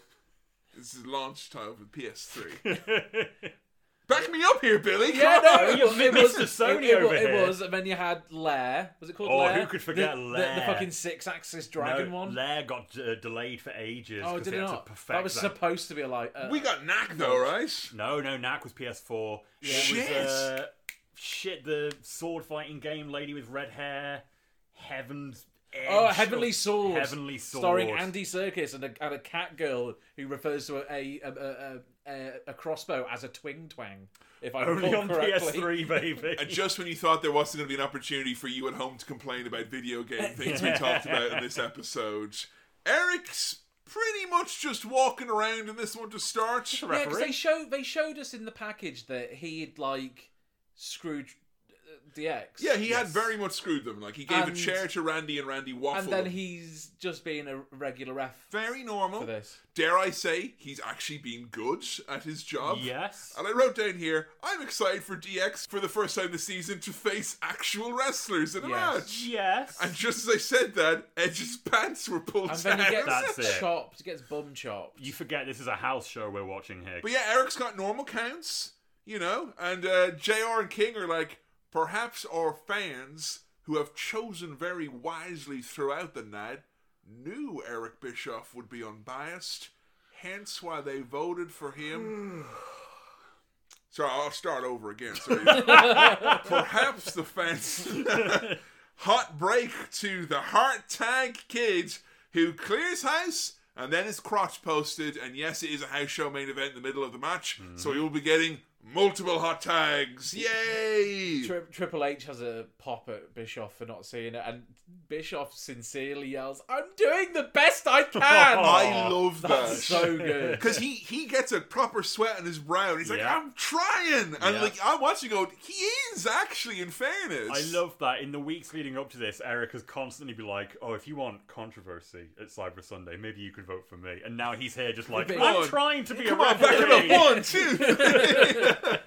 I'll tell you what, even with the, you know, the intensity set to 2, and we're on Babytown Frolics mode, Randy Orton and Shawn Michaels are the types of guys where they can't help but just be amazing when they're in the ring together. It's a very simple beatdown. Randy's just throwing Shawn to the mat, giving him knee drops, giving him elbows, and the fucking snap and the intensity, the frequency, the look in Orton's eyes where he's getting all fucking jazzed up.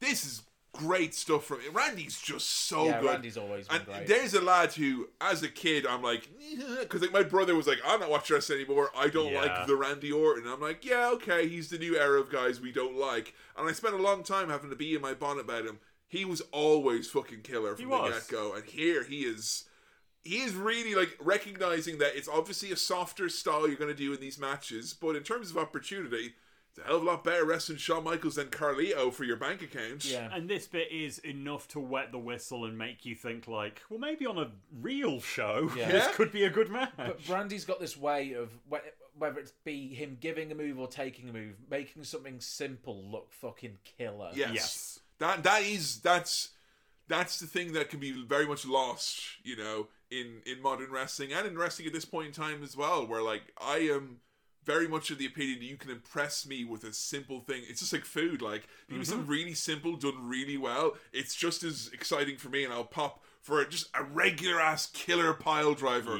or a really good DDT, or a killer elbow. Kick. Heck, a good punch. If you got a good punch, I'd watch that for a whole fucking match. Honestly, it's all about how you contain the momentum.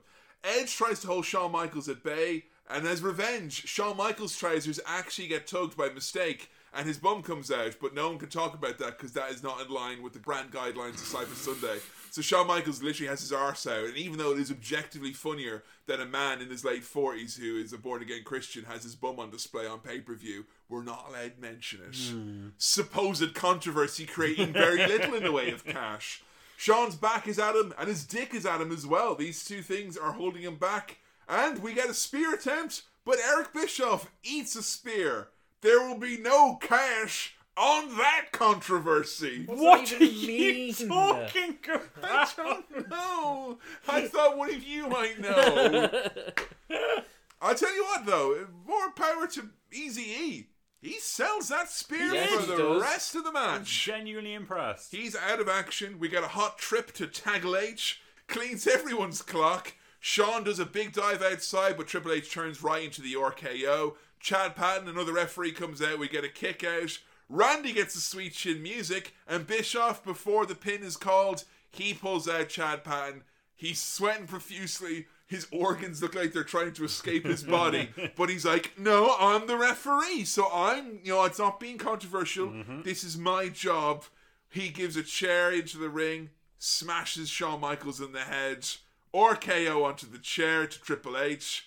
Edge and Randy pick up a win in what I believe by default is the best DX match this season. Definitely yes. Yes. But it's not good either. It's basic. I feel like at least them versus Vince and Shane had like silliness, fun, stories and stuff. In the bum. Without looking at the cards ahead, this one screamed to me, you're going to get this a lot. Yes. You're going to get this every fucking Raw. Every fucking pay-per-view is going to have some permutation on this. There's going to be a load of this until Triple H's leg gets pulled off his fucking body. Yeah. But yeah, I thought that, you know, it was a much-needed win for the new team of Edge and Randy. Absolutely. You know? Did they have much in the way of chemistry? Did they feel like a unit to you? Not yet. If I recall, they definitely get there.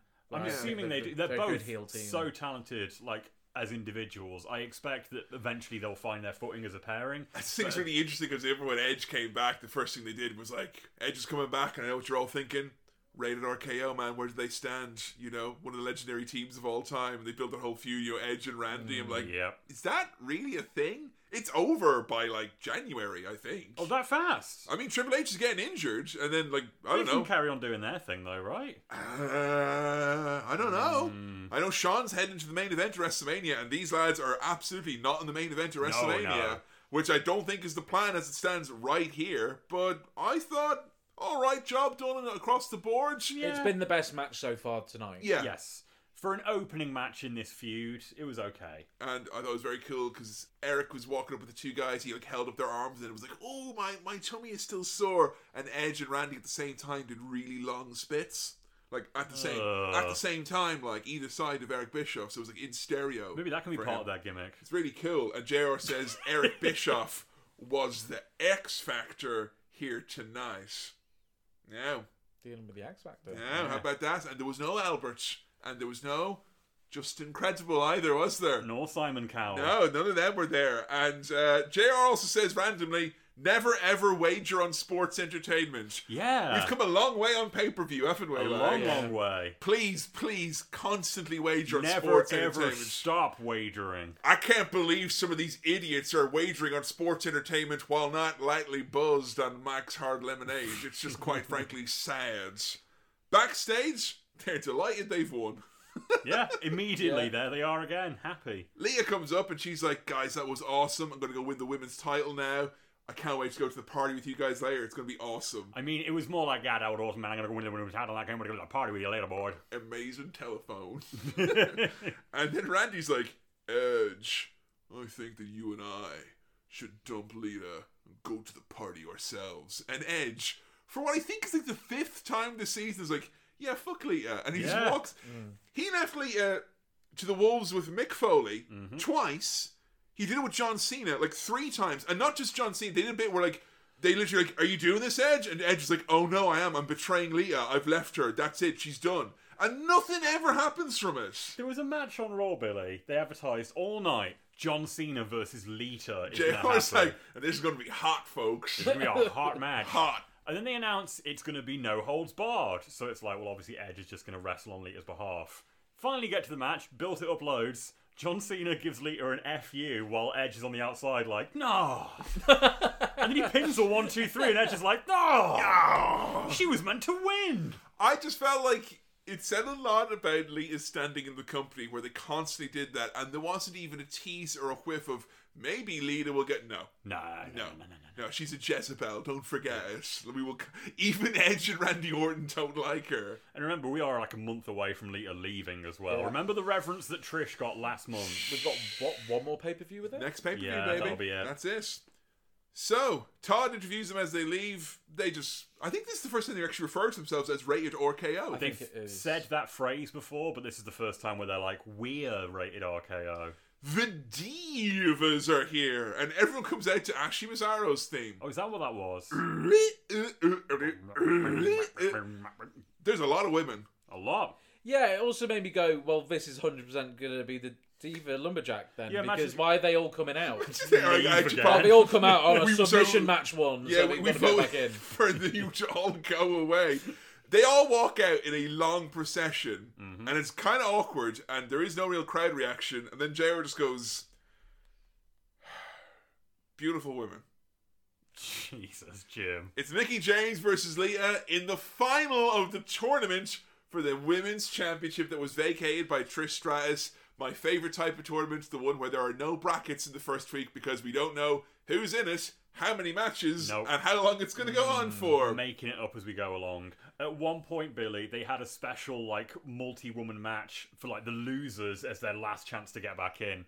Bra and panties gauntlet match, baby, for the prestigious women's title. In fairness, Victoria had lost a lingerie match to earn her spot in the Fatal 4-Way Bra and Panties match. Yep. And I think that's what Trish wanted when she put that belt up and she was leaving. Most definitely. It feels less like Trish was retiring and more likely escaping from the women's literally division. running away. Maria, fucking kayfabe, shooting from the hip.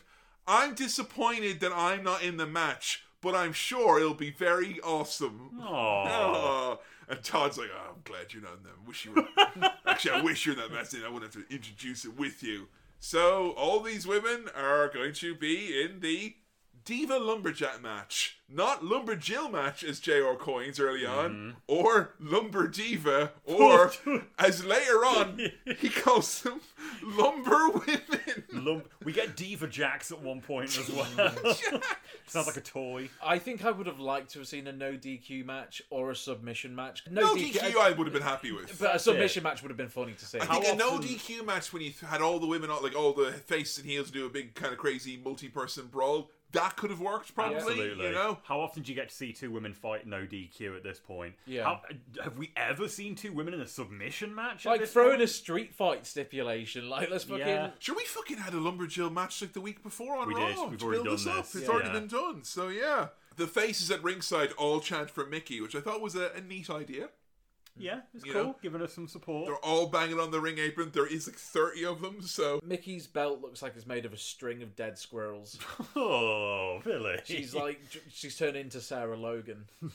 Something as well about, like, I think that they're not used to, like, what you're meant to do in this situation. Because Leah, the heel, who's meant to be, like, you know... She's the veteran, but she also looks down at all the other women as well. Like, they've made that, like, very much clear as part of her character. She gets pulled out of the ring by the faces in the corner, like Candice and Tori pull her out. And the referee comes over and goes, hey ladies, come on now, back it up, get her back in the ring. And they go, oh, okay, and they just put her back in the ring. They literally don't know what they're meant to do. Well, folks, you know who's watching this match? The fabulous Moolah. She's watching that at home at 1 Moolah Drive. Do you know what that is? No. That's the address of the compound. Oh, fuck me. You know, the one from Dark Side of the Ring. That's where it all happened. The one narrated by Chris Jericho. He's like, ooh, nasty business that. Imagine being on Dark Side of the Ring. That'll never happen to me. Never. JR and King chat the following before talking about any wrestling. Low-cut dresses. Cleavage. The fact that women always show off their body parts but then get angry at you for looking at them. What the hell's it like, man? I hate being a man. They literally say that. Mickey gets worked over for pretty much the whole match. We get more chat about Trish and how much we miss her, how much we'd rather she was wrestling. What I will say here, though, in this match, it does feel like, up until this point, the only people who have actually tried to be entertaining are the women.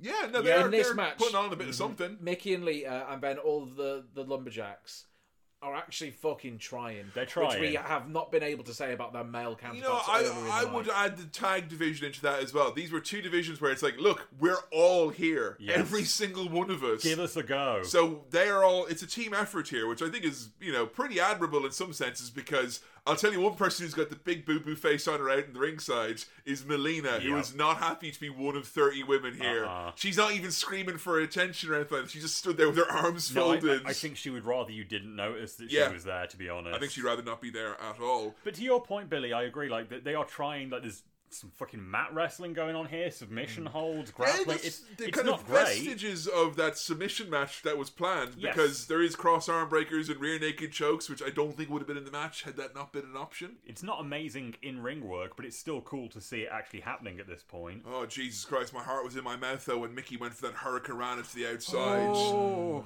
Lita nearly lands on her head, and then Mickey comes tumbling down nearly on her head as well. I think that was the first time I ever thought two people were going to have their necks broken in one move. And quick to overcome the fucking near tragedy, all the women just get into a huge brawl to kind of make everyone forget about it. Yeah. And I'm like, okay, here we go. Crowd reacts a little bit, and Jerry just goes, I better go and stand up and help them, JR. Oh, wait, no, I can't stand up right now. Oh!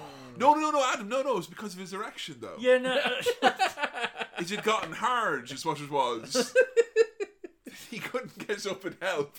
Imagine that. Jerry Lawler, when there's like 30 women fighting and this old man with a hard dick going, Shut up! Shut the fuck up! Christ! And Jerry's just like, lumber divas, lumber ladies, please end the match. Mickey, go home! Go home! Mickey tries the spinning DDT. She wipes out. She slips on the ropes. Yeah. I think she's a bit shook from the near miss. And JR, true to form, what the hell was that? All right. Lita tries to pin with the ropes. She's stopped by the ladies on the outside. Victoria gets up on the ring apron, causes a distraction. She takes probably the bump of the match where she gets knocked off the apron, does the big pratfall. Victoria always very good at doing that big fucking plunge like. Yeah. And yes, the DDT from Lita, a nice sick DDT from Lita, and that's the victory there. Yeah, kind of a lot of near misses, very hairy. This division is not in safe hands as it stands right now because I think Mickey's a good choice for the heir apparent, but she needs like. This is the time where you needed a Molly and Ivory, a Jazz. You know, Victoria is there, but you've gotten rid of a lot of the kind of wrestlers. The wrestlers who were there to like. The only reason Trish was able to get to the level where she was, she had 3 years of like much more experienced women helping her through there, and I don't feel like Mickey. Like, who's Mickey feuding with if Lita's retiring next month? Well, that's it. Who are we left with then? Victoria? Yeah. Melina? Yeah, Tori. And like Melina's over and she's like ambitious and she's got charisma, but I think she's in the same level of Mickey as like unproven, untested, hasn't got that level of experience. Yeah. It was not a great night for the women, I don't think. But small step of progress. They tried, and the men for the most part have not tried tonight. And honestly, we weren't voting for what they were wearing. That's what I was going to say. Like little by little. For a Cyber Sunday women's match, I was really just delighted that it was a wrestling match. What viscous liquid are we wrestling in? Exactly. Yeah. Vote for your favourite ooze now. WB.slime is waiting for your votes. Backstage, the Spirit Squad meet up. Don't worry about our long slow motion breakup angle, guys. We've got new shirts that say the word squad on them. Oh yeah, it's definitely time for new merch. Yeah. Not gonna lie, would like one of those. It's a nice looking shirt. A nice font. Did you know that the Spirit Squad did actually have action figures made of them? Oh really? Yeah, I've been very obsessed with this recently, finding out who has figures. Coach has many figures. Of course. Spirit Squad has many figures of not all of them, though. Aww. And it was funny because I was on Depop and someone said, hey, yeah, we got the complete Spirit Squad. And there were 5 guys. I was like, oh, awesome. And they zoomed in. There's 2 Kennys. Yeah. Two Mikeys. Aww. Sorry, Mitch. You didn't make the cut. Mitch. Not Mitch. Kenny and Johnny are face to face. Johnny with the smug look of a man who thinks he's going to be the Randy Orton of the group and break Fuck off. Here comes Johnny. Hey, nothing you can say. I can do karate. But Kenny is pissed off that all the Spirit Squad all lost against Ric Flair 5 weeks in a row. Rick against Randos and the Spirit Squad. Yeah, we've been getting Flair versus the Spirit Squad week after week, and we've had a good couple weeks of Kenny being like, I'm fucking sick of this, I hate you, I'm turning on the Spirit Squad, I'm a heel, and I'm leaving this group. Next week, I'm still with this group and I fucking hate them. Poor Mikey, he looks like he's aged 20 years in 4 weeks. Yeah, what the fuck? Who's that man? Yeah. So Kenny says it's going to be him and Mikey because Mikey's the biggest loser and the most precipitous fall in the Spirit Squads. So, okay, this whole group's about Kenny, don't forget. Yes. 20 years young. That's fucking wild. And he'll be going to OVW very shortly. Not that shortly? Oh. Keep watching them Raws, Adam. Take your medicine. Spirit Squad defending their championship against Ric Flair and one of 3 legends. That's right. You can choose between Sergeant Slaughter, the American Dream Dusty Rhodes, or the Maniac. Oh, this is full Maniac Roddy here. I'm gonna go get greased up. Oh. You know, there's 2 types of Roddy. There's Roddy, and then there's, you know, you brought me out here, and I never won a world title, you know. I ain't never. They had a bit on Raw where they're like, "Hey, everyone, talk about why you should, you know, be the Rick's partner." And Sergeant Slaughter's like, "Tan Hunt, slime, puke, squads, pick me." And then Dusty Rhodes was like, "Dusty Rhodes and Ric Flair, such a long tangled tapestry of a story. They're turning the lights on and off for Dusty. Ric Flair, 6th-time world champion. That's right, Six times. 4 separate He times. says it so many and times. Ric's like, I love you, Dream, but you are off by a margin of 20 at least. And then Roddy's just like, I never won no world title. Vote for me, cause I ain't never got a belt in my life. Ric Flair, though, was clearly loving this gimmick. Oh, yeah. He was fucking buzzing that he got to tag. I was like, honestly, I was excited with all these guys. Yeah, same. He's been beaming through all these segments, Yeah. and this has been the nice little bits of joy throughout the shows. Yes, Hacksaw, unfortunately, has That's been been relegated to being an actual guy, not a legend. So he's going to be part of this. Well, we're not going to see Hacksaw and Eugene tonight. We had a little moment backstage where Eugene beat up Hacksaw, Billy. Eugene was scared of Umaga, so Hacksaw was like, "You can't be scared, Eugene. You gotta unleash the beast inside you." So he went, "Yeah," and he beat up Hacksaw. We got scary, Eugene. And I will never forgive you, Billy, for making me care and love that pairing. Yeah. Because now it makes me really sad. Fuck that you for getting us happens. emotionally invested. All covered in green paint. Rick doing his promos to hype this up, though. He was like, "Me and Piper, we shut down every bar in Portland. We've run up and down the roads together. Lots of pretty ladies, lots of girls. I killed someone Roddy Piper on, and even he doesn't know where all the bodies are buried. Woo! And Dusty Rhodes, the greatest wrestler alive today. Ramblin' Ricky Rhodes, I'm his cousin. Woo! Vote for Dusty Rhodes. Me and Sergeant Slaughter served in Vietnam. In Vietnam, we served in Vietnam." And Sergeant's like, "That's the truth. that definitely happened." Oh boy, Roddy, he's got to go get greased up. He's won the vote with another semi-landslide. I would have liked it to have been Dusty. Me too. Dusty also got the biggest pop from the live crowd. Dusty and Rick felt like that was... We haven't had Dusty, and Rick ever team up. No. And they have probably the most history together. That's your wrestling nerd's choice, Yeah. I would say. Roddy is the nostalgic fan choice. Everyone loves Roddy, but this is... No one loves Slaughter. No one loves Slaughter. Oh, but this is sad, unwell Roddy. Yeah. Okay, this is a complex situation here now. Because every time fight they pick someone, they'll play their music, they walk from the backstage area out to the ring. When they play Roddy's music, Roddy is genuinely surprised that he gets picked.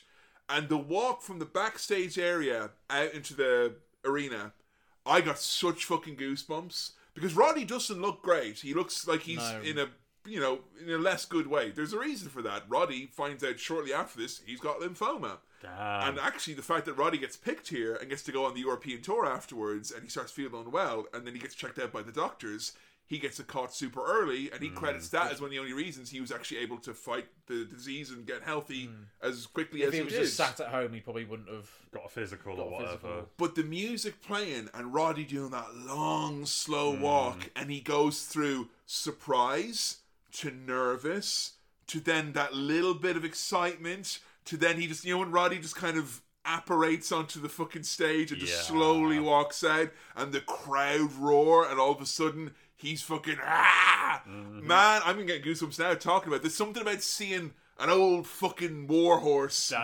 clop out for one last go that that he knows he hasn't got it in him, and Rick's like, it's just like when we were in our 30s, and it ain't, but fucking Rick is jazzed. And the fact that he's not in great shape adds to that, in my opinion. Yeah. Like, it makes him look like even more of an old legend. Yeah. And he doesn't wrestle in no fucking vest or t-shirt. No, he's or in his anything like- pants. He's in his old gear. It's the Maniac. Like, it is. I think that you could have made this dramatic in the presentation. You talk about how this isn't like, legends never die and all that, but legends don't wrestle every week. That's an easy out.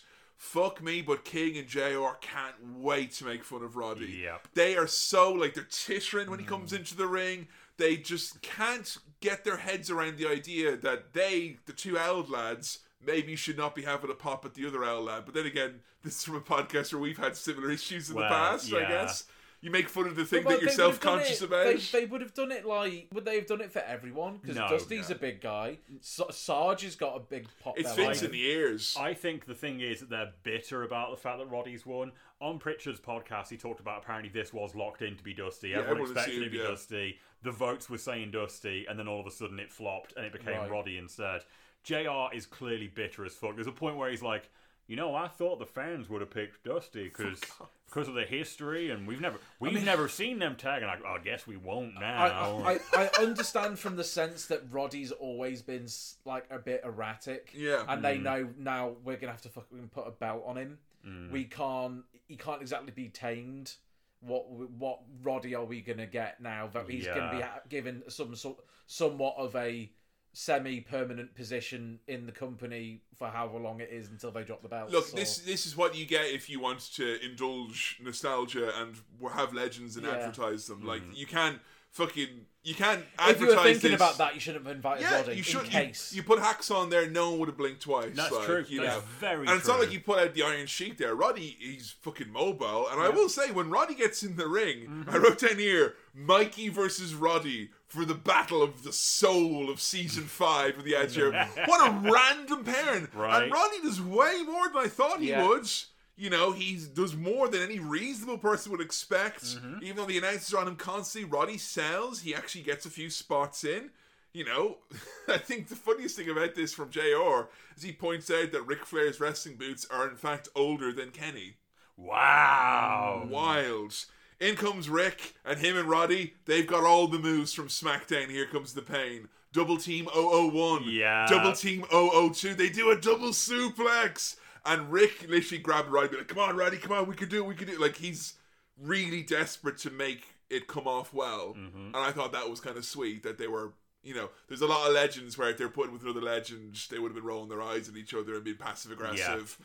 There is more. I know. This was better vibes than Legends House, I think. Surprisingly wholesome. Figure 4 to Mikey. Kenny drops that insane guillotine leg drop on Rick.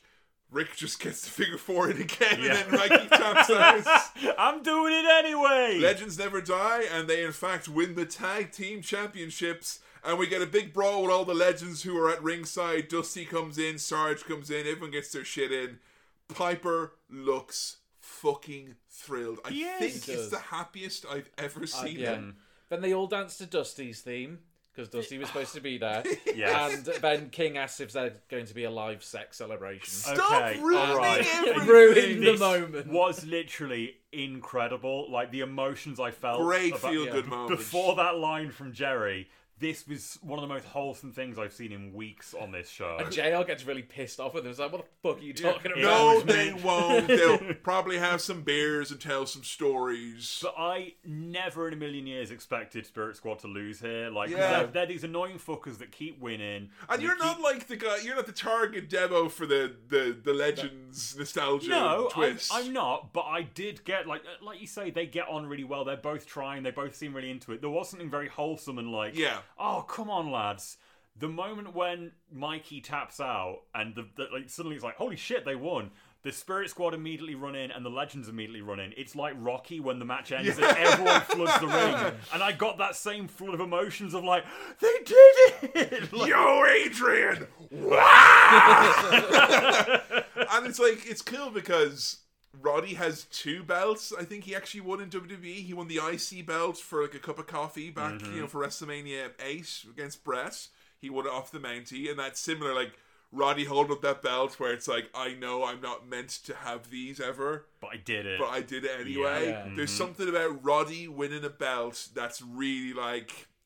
There's something very heartwarming for me always in wrestling when someone's like, you at home know this isn't the plan, but here we are anyway. Isn't it sweet? Anything can happen. So they hold on to them for a couple of weeks. Okay, they do go on the tour, but we don't get it on the Survivor Series, do that? It's sort of been and gone by now. We will have more Legends stuff at Survivor Series, but by that point, Roddy, and I think say what you will about, and I've done a lot of research, and there's a lot of issues I have, and I'm still quite shocked about the nature of the supposedly amazing wellness policy that was in place at this point in time in WWE.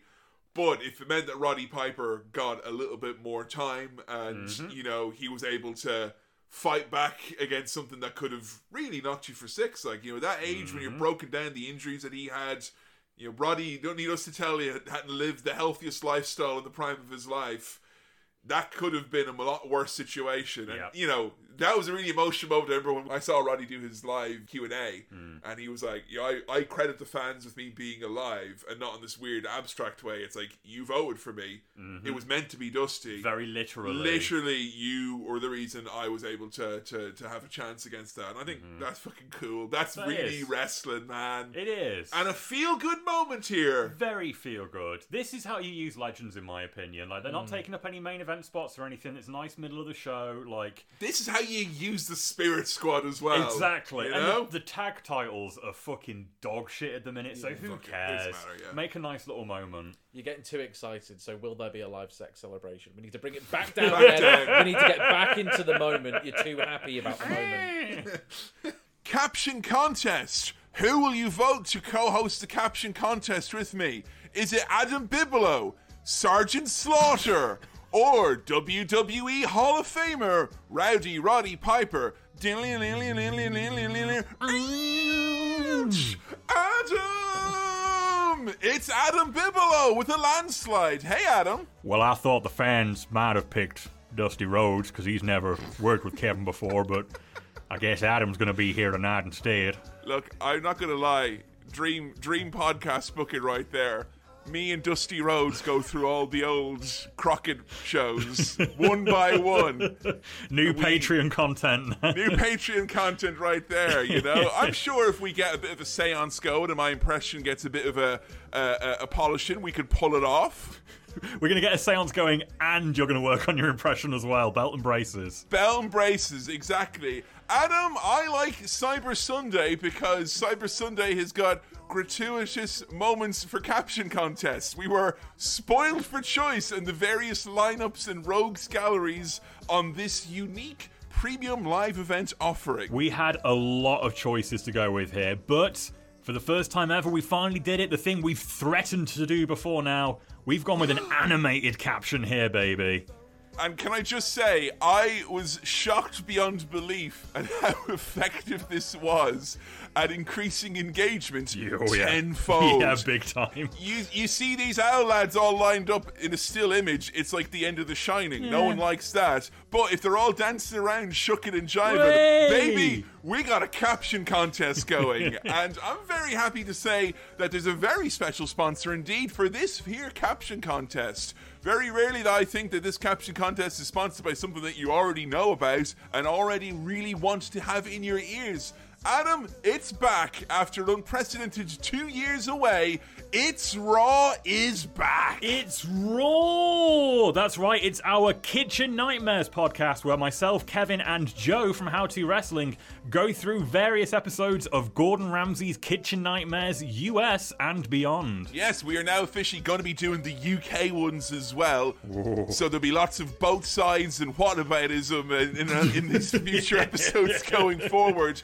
But if you want to hear us chat about some of our favorite things in the world, like reality TV, bad reality TV editing, awful food, good food, and Gordon Ramsay and the restaurant experience, you got everything in there from kitchen confessionals to stories about Gordon Ramsay and lots of interactivity from our fabulous fans and listeners who are always sending us in stories, anecdotes, etc. about the greater world of Kitchen Nightmares. And you get to find out what happens to these restaurants after they've closed down as well. Oh boy, Adam, I have a lot of fun making that show with you and Joe. It is so much fun. Like you say, it's a good chance to talk about Gordon Ramsay, who is an infinitely interesting and hilarious person. We get to talk about reality TV, we get to talk about food. It's a chance for us to get lots of shit off our chest that we don't normally get to do in a wrestling context. And folks, if there's one thing that ought to get you to listen to this, it's that Joe Graham's entire motivation doing this podcast is she wants to find an episode of Kitchen Nightmares that will make her throw up on a recording. So if that's not a reason to get invested, I don't know what is. Recent episode had me gag in the preparation and the recording. Not full sick, but we're getting there. We're circling it. So if you want to get your ears on our fabulous member of the Podcrabs family, just search It's Raw wherever you get your audio. Now, previously, back in the pandemic era, this was released on a separate Podcrabs channel, but new feed, new episodes, so all the classic episodes have all been re-uploaded. They were missing for a little bit of a period of time. They're all back, as well as a brand spanking new episode that coincides with the mostly unknown relaunch of Kitchen Nightmares US. Much like an old-timey wrestler coming back after injury, Gordon Ramsay, who the doctors told him on WrestleMania Sunday he literally had too many stomach ulcers to keep doing the job, he's back to finish his story. Literally, he said 10 years ago, I am done with Kitchen Nightmares, never again. And then suddenly the Saudi royal family get on the phone and they make him an offer that he cannot refuse. Suddenly he's back out of retirement, baby. He was just pissed off the whole time, though, because he'd come in and he'd make the two brothers box each other, then Solo Sikoa would just interfere in the end and the restaurant would go out of business anyway. Ridiculous stuff. So, It's Raw podcast wherever you get your audio. Apple, Spotify, Amazon, and on SoundCloud is where it's mainly hosted. And if you want to get interactive with us, It's Raw Podcast. That is on Twitter. Or you can always send us a handy-dandy email about any Kitchen Nightmare stories that might be relevant to itsrawpod@gmail.com. We've got a big back catalogue, a stack of episodes already recorded, and we cannot wait to release them for you regularly in the best circumstances, which is non-pandemic circumstances. It's a lot more fun to record that in a room than in the absolute abomination of headphones and synced up laptops and me and Joe trying to share one microphone on a couch that we did back in 2022. Well, let's get into some of these here captions. And don't forget, you can sponsor the caption contest. Details, of course, at patreon.com/AE podcast. Adam, we do have a few entries from that very Patreon page with our lovely backers who make this show 100% fan and listener supported. And I've got some here on Twitter, and you've got some on the Books of Faces. That's correct. We are covering all bases here to get in this very special animated caption contest, which is, we should say, the four legends, Dusty Rhodes, Ric Flair, Roddy Piper, and Sergeant Slaughter, all boogieing? Is that the best way to describe these movements here? They're getting funky. Once Dusty Rhodes is there, it's officially getting funky. You know, they're getting jiggy with it. They would have been getting jiggy with it, but Dusty makes it getting funky instead. Now, I want to say, if anyone has their heart broken because we didn't read out your iteration of Cody finishes his story, because that was, if this was a Cyber Sunday vote and there was a caption to win, that would have been the landslide. Obviously. It would have made Todd roll his eyes, but I just thought I'd get that in early doors. There's a lot of that. Very good job. I love your cynicism. Starting things off here, Only For, that's Rusted Wire Witch over here on Twitter. And now, the elders of the pack, having gorged themselves on cocaine, liquor, and stolen valor, attempt to attract a mate. These spades can last anywhere from a few seconds to several segments, much to the consternation of the younger wrestlers. Jamie Irwin here on Facebook. The old Ric Flair, he ain't what he used to be, ain't what he used to be. Look, there's a lot of variations on that, but a lot of them made me laugh independently of each other, so that might come back up again later on. Dad Bodzilla here on Twitter. My favorite Coen Brothers movie, No Dignity for Old Men. Oh, fucking hell. Ouch. Luke Fletcher here. Oh, okay, so you can jig about like that, but you can't step forward with your left foot. Is there something I'm missing here? You know, I can't step forward with my left foot anymore, Mr. Regal, because I don't have a left foot anymore. Oh, no, he does.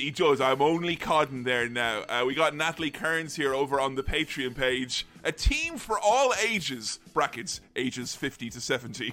Oh, no.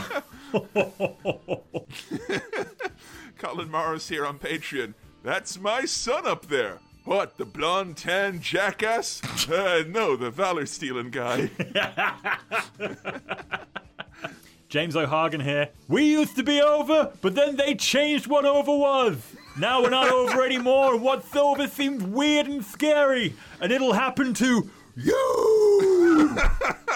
Night Dehumidifier on the Patreon. What the Saudi King imagines the main event of Crown Jewel 2025 will be.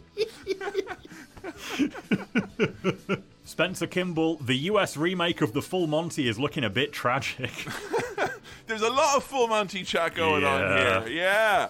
Ned Baum lives over on Twitter. Combat Diary. I no longer fear death, for I know war. The things Dream and Nate saw would change any man, but I never expected them to lose their minds like this. Dancing through their grief, I suppose. P.S. I also did lots of other heroic things as well. For fuck's sake. Tom White here. I said step, pause, turn, pause, pivot, step, step. Not step, pause, turn, pause, pivot, step, pause, you slime. Rep here on Twitter. Dusty Rhodes starts a dance, waiting for the rest of his IRL Fortnite group to ready up. That's one for you, Adam. I like Fortnite. That's one of your favourite video games, so it is. James Leach, also on Twitter. Paul Heyman would come to regret reviving his Beyond the Mat pep talk for 2006. This is the dance. For fuck's sake. You don't gotta tell me twice, Paulie. Woo! Angelo here. I'm amazed these guys managed to go a whole GIF without bleeding. You should have included 2 more frames, Adam. You'd be pleasantly surprised. Michael Haythorpe. And now this sub-capacity crowd, most of which who are sitting on their hands at the side of these 4 old men, busting a move in Ohio's 6th most famous arena. You know what? Ever since, like, this is going way back. That's like Royal Rumble 2000. Yeah. Episode's like nearly a fucking decade old. Uh-huh. But I did the Too Cool episode recently for How To, and that, because of you talking about that bit, that line gives me goosebumps. Even though, if you go back and listen to it, JR is literally like, he's so done with the idea. He's like, well, we're gonna have some dancing. He's like, he's so clearly pissed off, and he still gets the goosebumps going. Amazing stuff. Andrew Hill, cruising the streets, looking for some action. My radio was blasting on my rock and roll station. Fuck's sake. We are the old patrol. No. Carl Fletcher on Patreon. You put your left leg in, you take the valor. For fuck's sake. That's what stealing valor is all about. One here on Patreon. First of all, the name of this person, Backward Stinkface, that alone is worth a mention. But they've written in here, I'm hurt, I'm old, and I'm fucking tired, and I work with fucking children. Real simple one here from Gummy Davidson.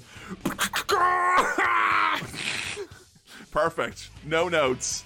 The Grim Reaper here on Twitter. This week on Legends House, Dusty takes the boys to Lancaster, Pennsylvania to indulge in the Amish pastime of churning butter. Hi, boys! Oh my god. Chrissy Havoc here. See if I can do this. Dusty celebrating Sergeant Slaughter's stolen valor. Flair is always blading Sergeant Slaughter. Fuck me, this is hard. What's going on here? Dusty celebrating Sergeant Slaughter's stolen valor. Flair is always blading Sergeant Slaughter's stolen valor. Roddy's really crazy Sergeant Slaughter. This is impossible. You can't do Macarena like that. It doesn't work. Oh, come on. First of all, there's only one of him, right? And he's hardly old enough to do it either. Come on. Solid opinion. The drank too much spirit squad.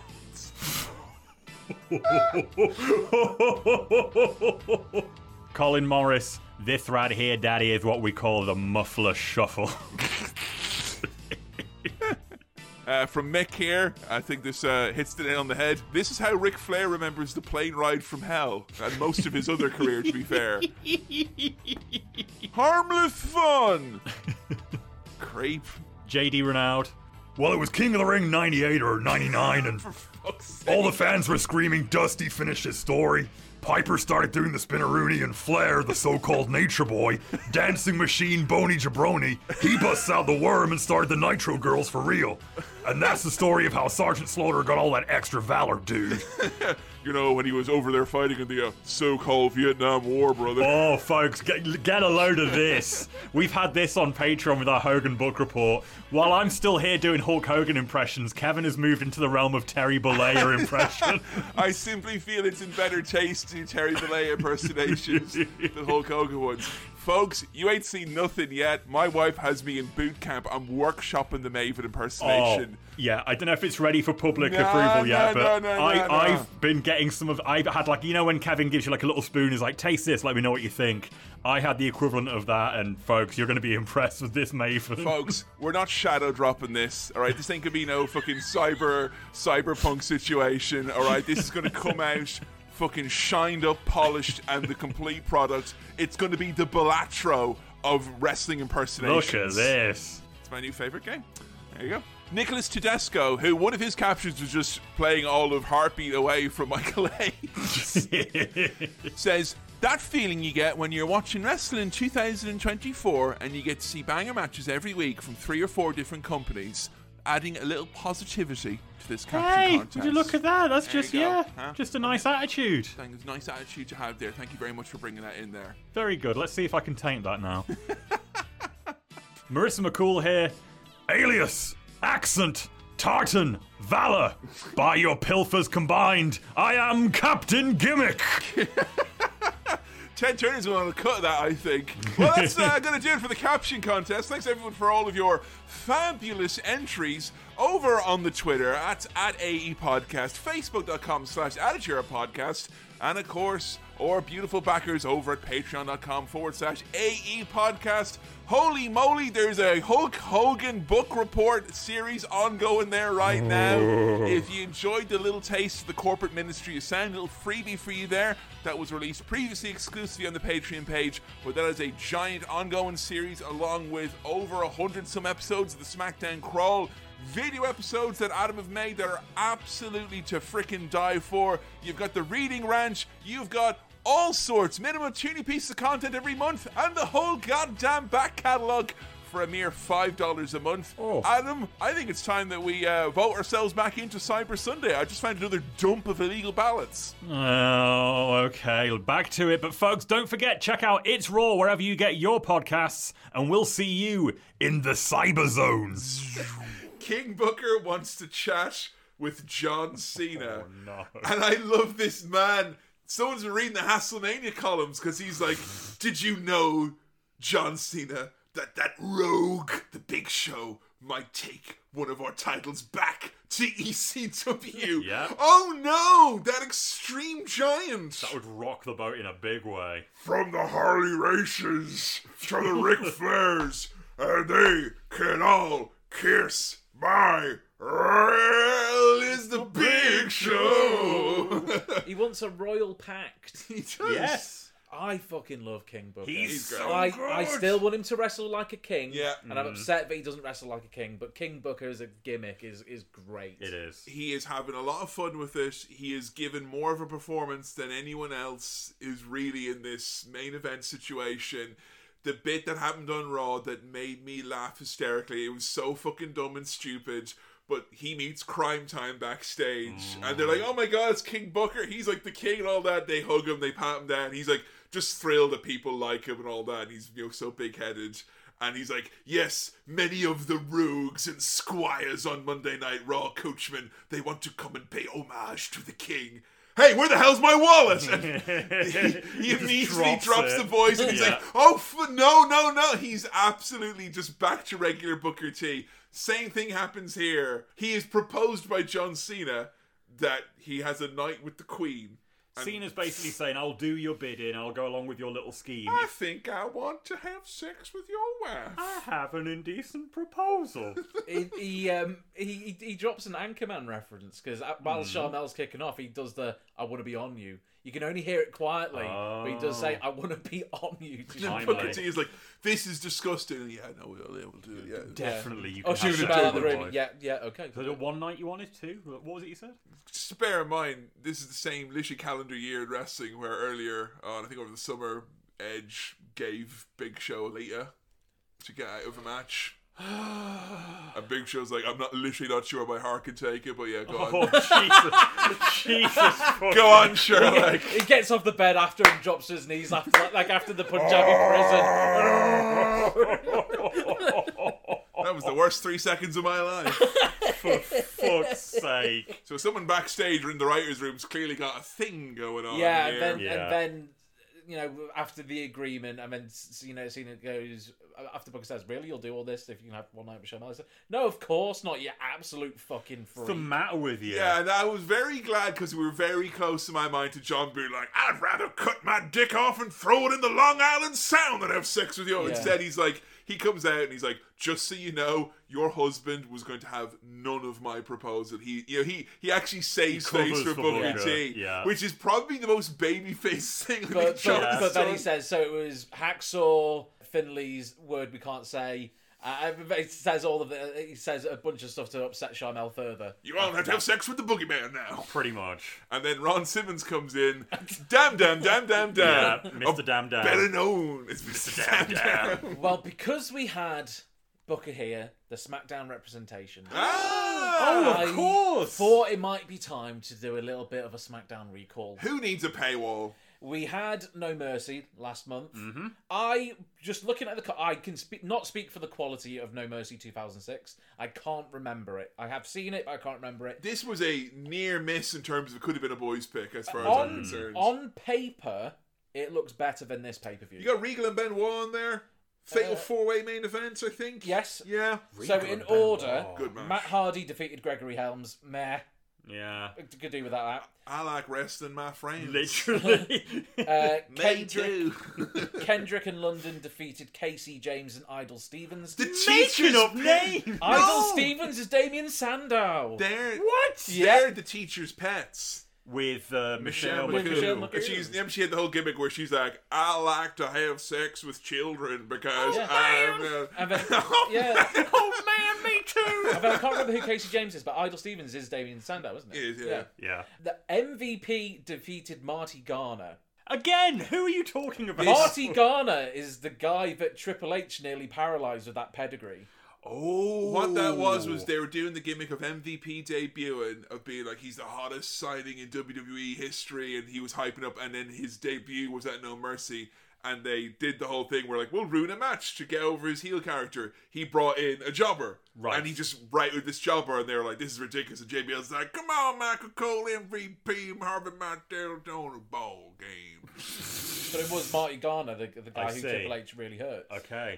Marty's business, it's he's good, I say, Marty, if you paralyze me, I'd do the same for you. There's anything wrong with that. Yeah, it's fine. Mr. Kennedy defeated The Undertaker by DQ. Fuck off. Rey Mysterio defeated Chavo in a Falls Count Anywhere match. For the right to claim Eddie Guerrero's soul, I'm assuming. Yeah. And if you don't pin him on Eddie's grave, pinfalls don't count. Chris Benoit defeated William Regal by submission. That sounds That would have great. been Regal Benoit would have been good. That is the same pay-per-view as well, where William Regal got in trouble because he slipped in mustard and his willy fell out. Oh no, you're mixing. We've done this literally before on the podcast. And then You're Regal, combining segments. Regal turned to the camera. That's where he comes mustard. And Tajiri was there. And then everybody clapped. They had to release a statement being like, William Regal was portraying a flasher type character where people of all ethnic derivations can enjoy. And then stop making me think about wrestlers' dicks, whether they're hard or covered in mustard. And then our main event was Booker defeating Bobby Lashley, Batista, and Finlay in a fatal four-way. Oh, that's a lot of meat. I think a lot of beef. There's a lot of stuff on that card that I was like, on paper, it's too good for a boys' pick. On paper, it's good. I can't speak for the quality. Could though, be alright. 2006. Sounds good. Better than Great American Bash. Easily peasily. Well, it's time for a Champion of Champions match. John Cena, the Marine, Booker T, and The Big Show, with over half an hour left on this card. Fucking hell. It's time for a long, generic intro package.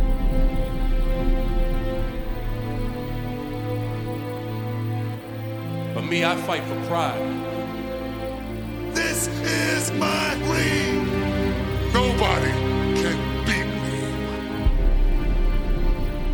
The winner of this match and new ECW champion, The Big Show. I am a giant. What power by The Big Show? The most dominant giant in WWE history. Can is world champion. It is the King's time. Long live the King! I'm King and ruler of the SmackDown Kingdom. All hail King Booker! The man, the God. I won it all! I've had stitches in my head, my eye glued shut, and I'm black and blue all over. Cena's got that fighting heart. I never back down, and I never quit. Yes! Cena won! The champ is still here! What if all three champions were represented in a triple threat match? Booker T versus The Big Show versus John Cena to determine who will be the champion of champions. And you, the WWE fans, will vote for what championship will be on the line. First time ever, 3 champions in the ring battling for a title. I, King Booker, will lead champion of champions. You're looking at the champion of champions. I'm going out there to war. It's every man for his damn self to see who becomes the champion of champions. When the bell rings out, this fight is on. Are you ready for me? What does it mean to be a champion? I tell you what, I did like the element of this where they were showing you how everyone won their title. How the reign started. When they won it, that was cool. very, very good. Like it. Basically, they interfered in each other's matches for 5 weeks. Literally it. That's it. Week after week. The highlight of this entire build was a segment where it was like, Cena, you're in the Marine? Who gives a fuck? I was in the Water Boy. One take. Sandler said he hadn't worked with anyone as good since Scorsese. well, I'll have you know that in 2000 I was in a most royal film. Ready to rumble! And the booze! Yeah. Even all this time later, it's still got heat. Like Booker T in this package going, I will become champion of the world! And his eyes are like pointing in 2 different directions. He's incredible. Fabulous, fabulous stuff indeed. Oh my god. This is the most important match in the history of the WWE. Come on! Oh man, I don't know how King Booker got in the ring and didn't fight that fan in the front row with his sign that said, Bogus King. And Big Show growing in his retirement beard. He's just, I think we've said it a million times over. It's just he's sad at this point. 3 referees out here for the 3 belts. Like that. I will say, I think the only reason we didn't get is because Coachman was involved in the earlier vote, but we should have had Heyman, Coachman, and Teddy Long out here behind each of the referees. If you want it to be a big deal, put it over. John Cena, fan reaction. You know, yeah, he's pretty over tonight. It's a pro Cena crowd. It's a good crowd for him. On Raw, they have been working their asses off to be like, please cheer for John Cena, folks. What happens is when you go back and you actually watch all of these shows and you realise that John was only booed at some shows and cheered at others, that's called revisionism. But it's like the honest truth is like John is getting cheered more often than he's being booed. He is. And in my mind, it was January, him and Kurt Angle, he started getting booed there, and then it got worse and worse. WrestleMania was really bad. Then summer, Rob Van Dam, it's worse, and then it gets worse and worse. It's not. It's like they are stage managing this so John gets cheered. The Marine gets cheered when he comes out tonight. We get boos later. Yes. But cheers here. The thing is, when there is it's probably 1 in 4 weeks they're in a town where he does get booed quite heavily. But when that happens, they are so fucking shaken by it. It really shows. Jerry being like, well, you want to talk about Bizarro Land? Normally everyone loves John Cena. Yeah, the 6-man tag in Montreal where it was Shawn Michaels, Triple H, and John Cena against Edge and the redneck whirling dervish. The boos. Yeah. And John's like, I didn't screw Brett. What's going on? Booker T, his title is on the line. It's our 4th landslide of the evening. It would have been very funny if we had all of these backstage segments and then it wasn't for his belt. Raw announcer JR is struggling with Booker's new moniker. I'm sorry, he's got an English accent, but that's Booker T. Has he not been king for very long then at this point? He's been king for 3 months at this point It's now. established enough. But JR's on Raw. I don't SmackDown. watch SmackDown. Hell no. There is a lack of a big fight feel here. Yes. Yeah. It feels like a very normal main event of a Raw. I feel like there should have been a stipulation for a match type as opposed to for the belt. Yes. Well, it should have just been brand supremacy. Yeah. Here's a match type. It's no DQ because it's a triple threat, but we don't really play that much into it. If this whole show has felt the same as like a UK show where it's like, I'm not invested because I know there is no stakes, nothing. Everyone is giving off the vibe that they know it's not really that important. It's not a real pay-per-view. And Jesus Christ, the bell rings and they can't even start this as a one-on-one match with someone on the outside quick enough. Big Show is out immediately. Straight away. So gassed. Before even the bell, by the time he's walked to the ring, he's gassed. So we do have a nice way to get him out early on, which is Booker does a scissors kick to him on the ropes, on the apron, which I thought was very, very cool. And I will say, having not seen him wrestling a whole lot, because I'm not watching SmackDowns, he has been on Raw, Booker is great here. He is the glue that holds together this match, because John ain't there yet. Big Show, he can't really perform at that level. So this is Booker T. He's being the ring general here. It's a bit of a showcase for him. Yeah, he does probably one of his better outings. He makes this passable. It could have easily become a disaster. You want to talk about this being a showcase for Booker T. Lads, we get our second grunt of the night here. Booker T hits a sidewalk slam on John Cena and he lets out a big old... Yes! He is a grunty man, is Booker T.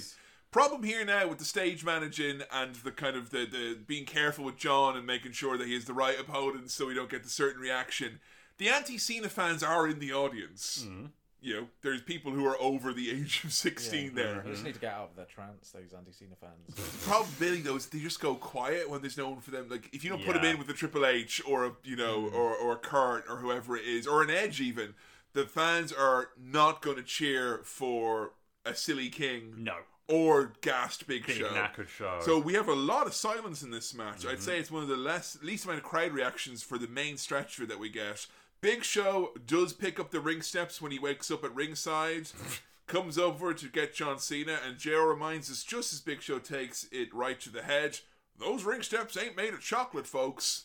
Oh, good. I was wondering about that. So Big Show takes a nice snap in the cranny of the steps. He's out for like the next 10 minutes. Yes. John's got special chain gang underwear. They never sold that, did they? Don't think so. Sounds like they made that for him. Probably could have sold a pair of pants, like a couple of, It's that same thing about Lance Storm's Power Rangers pants. That's very true, but then you wouldn't have gotten the rights for it, would you? Jesus Christ, though. Right? I will give Booker T his credit for doing a lot of the heavy lifting here, but he flies a bit too close to the sun thinking that he can grapple with John. The two of them can kind of, trade holds or whatever, and that's no more so than Mickey and Lita earlier and Jeff and Carlito. Like, lads, there are people on the roster who do this exceptionally well. You're showing your arse when John tries to do a takedown. He fucking rolls over and falls on his fucking face. In the main event. Yeah, it's bad. It just kills the crowd as well. This match is begging for one thing. 4 commercial breaks to pace it out. 10 minutes in, crowd is silent. JR starts thanking everyone for supporting Cyber Sunday. We're going off the air. Yeah, he literally goes, thank you for welcoming us into your home. The match is still in. Literally putting his jacket on, like. And then he finds a way to rally, because JR is sick of royalty. What do you mean, JR? Oh, he's a king, she's a queen, you're a king, I had Burger King for lunch. Enough. All right. You could have gone to McDonald's, JR. Big Show comes into the ring. The big guy is back. Here he is. Well, it's the big guy. Well, if Big Show wins this, he deserves to be called the champion of champions. That's what we're doing. That's the point. Oh, sure, the Big Show is here now. What's he going to do now, huh? What's he up to, the big lad? Is he going to do all sorts, is he? We do get a spot with all 3 men. Yeah, a single spot. Yeah. We got Big Show having John up on the shoulders. Booker T does the drop kick. Like you've got the special see-up move on WrestleMania 2000. On the top rope. That is good. And that's it. They all lie on the floor for a little minute. Yeah. Something about the third man being in the ring makes John anxious that no one's going to hear his loud spots, so he begins declaring spots. Like he's declared for the Royal Rumble, we're going to do a double suplex now. Okay, let my man retire, please. Show chokesams Booker T. He spears Cena. That's all he's got. Yeah, that's it. He's done. Awful brawling by the announce desk with him. He can't even put his hand out to stop.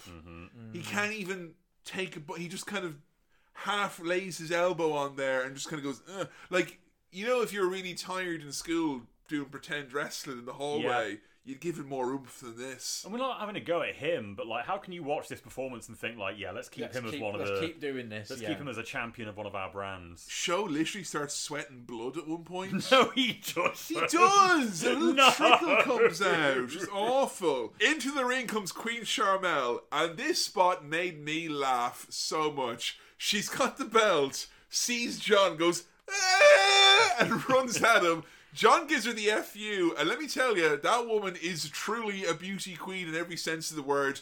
That hair, that hat, that queen's hat, the tiara, it is locked in. Yep, she immaculate. gets the FU, and her fucking crown doesn't come off her head. No. She's a professional. Nothing's going to flummox her. That's why she was one of the head Nitro girls, right? Another little moment I liked in this match was Cena setting up to do the 5-knuckle shuffle on Booker, and as he's running the ropes, he just fucks a chair into Big Show's head. As Big Show's trying to get while back he's in. doing it. Just casually kick Big Show in the face. Good spot, yeah, for sure. STF to King Booker. The boos start to gather pace here now, where like the matches went on long enough, and the people who don't like Cena and don't like the typical thing, but like I don't know what you were expected to happen. Like, John's gonna win the world title, you don't want that? Is that why you're booing, or you just don't like John winning matches? Because I don't think anyone is viewing this match thinking someone's losing a belt. Definitely not.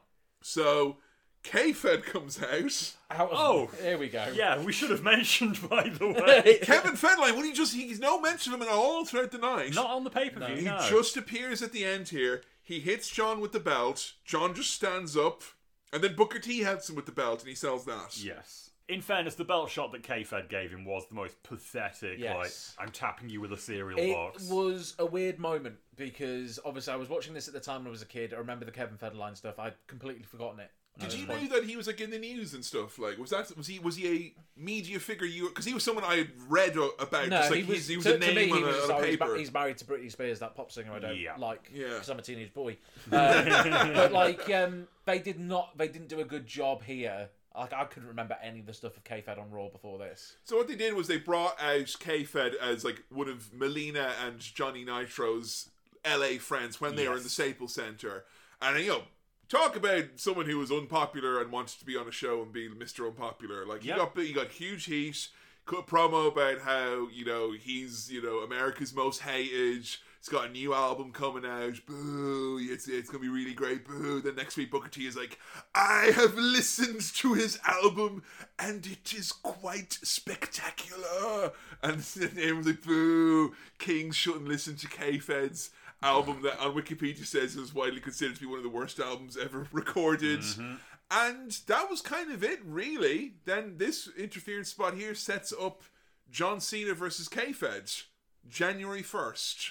Do we get that? January 1st on Raw, 3 months from now. It does actually happen, Does though. happen. Yeah. Okay. And the idea... Just setting it up well in advance. Well in advance. He does get like one or two other spots like before then. They kind of... John does other stuff, but they'd have Melina come out and saying, hey, don't you forget, you're facing our boy K-Fed on January 1st. Once in a lifetime. And apparently the reason was that Vince wanted to have counter-programming because they were going to get murdered by football in the new year like they always did. So the idea that he had someone who was... honestly, for WWE in 06, this is strangely of the time. Like, picking someone who was available. Big get for the time, for how crappy wrestling was perceived back then. Like, he was a mainstream name that people hated. And honestly, there was nowhere else for him other than a wrestling show. Because what was he going to do? Go on Dancing with the Stars and get booed out at week one? They could do something with the hatred here. So it actually worked to their benefit. And, they get to name drop Britney Spears on Raw. It didn't save him in the ratings. And apparently K-Fed, he did better than expected. Apparently he was game for doing stuff. He got the FU from John on Raw. He was game for doing promos, game for making fun of himself. He was very respectful, apparently, to the people backstage. And there were a lot of people who were expecting him to be, Mr. Hollywood lad coming in for an easy payday. Yeah. And he wasn't the biggest fan, but he did apparently show more respect than a lot of the guest hosts did. Yeah. He's no Al Sharpton, mind. No, I heard he did take it very seriously and was respectful like that. I don't know diddly do about him, though. Me neither, I really. thought he was the lad who married Britney for like 10 hours, but that was some other dudes. Right. But he is still a guy who was instrumental in Britney's kind of downfall. He was a dancer. Yeah. And they were married for a few years, weren't they? Couple of years. He cheated on his then pregnant girlfriend with Britney Spears. Yikes. left his pregnant girlfriend. Yikes! For Britney. They got married after quite a short time. Yeah. Had kids together. He always had the public opinion of him, like, you know, the TLC, TMZ. He was a gold digger. He was a gold digger. Yeah. So to prove them wrong, he said, "No, I am originally from show business. I'm a dancer and choreographer. So here's my new hot album. So I want to make an album which was entirely funded by Britney Spears. That'll show the haters. Gold digger. Yeah. That's my new album's called Gold Digger. When they did divorce, because I'm pretty sure she filed for divorce like a week after this pay-per-view. Yeah. Really? And he didn't give her the divorce immediately. I think in terms of scummy things, he tried to drag it out. Yeah. And part of the divorce, you know, he tried to make it out that she was an unfit mother, that she only got to see the kids for a stay over for a weekend because she was always on tour and he could be the stay-at-home dad, so she was paying him alimony. All the bullshit that was pointed at Britney, he was making worse, basically. Then all the gaslighting, and she thought he was trying to keep the kids away from her, led to the breakdown, which got her put into a conservatorship. Yeah. And that was when she married the guy for like a couple of hours, shaved the heads, all the kind of mainstream, oh, she's gone crazy. Yeah. So yeah, he wasn't necessarily like America's most hated, but he was like, you know, a lad who did a scummy thing to his own advantage. And then that's obviously perfect fit for wrestling, really. Truly, And then that's obviously like 2006, sort of 2007, 2008. Then he was in the news again a couple of years ago because before Britney was freed from the conservatorship, he took the conservatorship to court to say that he wanted more alimony. Oh, he wanted more out of it. Yeah, he wanted more out of it. That's the real problem. Before she has access to it fully. Cough up. Uh-huh. Opportunistic Billy, I think is how we would describe him. But Metacritic cites the album Playing with Fire as it's the lowest rated album on Metacritic. Amazing. Second to, which the second lowest one was genuinely surprised to me, was Hefty Fine by Bloodhound Gang. Wow. Which I don't think is very fair. That was the album, right? That was their big album. That was Hooray for Boobies. Oh, okay. Hefty Fine was the one that had... highbrow discussions here. It was the one that had Foxtrot Uniform Charlie Kilo on it. Yes. Untis. Right. And two legit songs I think are great. Ralph Wiggum, which is made up entirely of Ralph Wiggum quotes. Yep. And Pennsylvania. Okay. I don't think Hefty Fine is the second worst album of all time. It's not on K-Fed's level. Well, you need to listen to Playing with Fire to find out. I will say, bit of respect, to be honest, for the move on his publicity team that it's like, we need to try and promote this album. It's a great way to do this it. New CD. Yeah. It is, but at the same time, the entire time they're like, I hate all of you stinky fans. My album's coming out on this day. You better not listen. It's not going to make people buy it. And it didn't, because it sold 6,000 copies when it came out. Oh no! That's only in the first week, mind. That's still bad. Well, how could they when they were competing with the pre-orders for Brooke Hogan's album that they were announcing on Raw and they as have well? been plugging the fuck out of that. I thought the end of this was really funny because of the verbiage from JR putting on the end of pay-per-view voice for K-Fed. K-Fed doing the "You Can't See Me" taunt, and JR going, "Stop that, Kevin Federline! You know full damn well John Cena can see you." And the other one as well, which is, "King, I don't give a damn how hot his new album is. You're damn sure Playing with Fire, K-Fed, and his new CD, Playing with Fire, is out now." K-Fed going, "You Can't See Me" over and over again to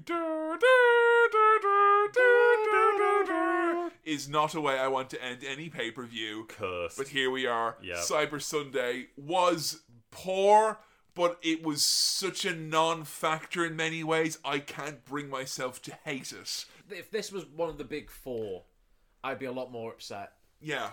I hate it precisely because it's such a non-factor. This stank of UK house show bollocks. I think this might be the worst pay-per-view we've done this season. Yeah, I think so. Yeah, I think objectively it is. I just can't hate on it because everything felt so extremely low stakes. Yeah. You know, it felt like someone had snuck a camera into a house show or a UK show, like you were saying. There's no travesties here. I mean, Match of the Night and MVP is going to be some fucking doing here. Adam? Match of the night is going to be Flair and Roddy versus a Spirit Squad, because honestly, that made me feel something. Yeah. That gave me an emotion. Yeah, samesies, I think. Booker T is my MVP. I feel like he held together that main event. He had a few segments throughout the night where he was able to show off his King character and be really funny. I think he had just the most opportunity out of everyone on the roster tonight to actually show off a little bit. Yeah, to shine. He took that moment and he did something with it. And it wasn't a dire main event. It could have been, considering one of the participants was very much not ready to go. Could have been way worse. How about you, Billy? It feels you got on a lot less good. Also, as well, I will point out you declared authoritatively at the start that this was a fix. But then agreed with most of the, and with the outcomes. Billy Giuliani over here, when it comes for his day in court, turns out his pockets and shrugs. As it stands, it's a fucking word. You're just gonna get sued by WWE and have nothing to show for it. So, like, if you have any closing statements to make in that respect, along with your match of the night MVP, I'm all ears. By the way, as for closing statements, I just can't be fucking arsed. I have the smoking Mason Ryan in my hands to prove. This pay-per-view fucking killed me. Yeah. I watched it in one go as well. I didn't have a lot of time to watch it. It was only 2 hours 30, I think? 2.5. Made up for that 3 hour Raw at least. Yeah. So, special mention in regard to match of the night, I want to give to Lita and Mickey, and in general the Lumberjacks as well, because they fucking tried something. They tried to do something. You couldn't help but look there as well and see, like, because you had everything from like a sexy school teacher to a vampire. Yeah. So like you look there and you can go, well, say what you will, most of them are costumes from Ann Summers, but we have a variety of women here. Actual match of the night, I'm gonna have to just correct what I wrote here, because I wrote Legends versus the SS, which I shouldn't use as the abbreviation for the Spirit Squad. No. MVP, I want to say special mentions to Booker T. My MVP is fucking Maria. Yeah, good choice. Yeah. Maria was my lighthouse in this fucking pay-per-view. She helped me get home. One of the few.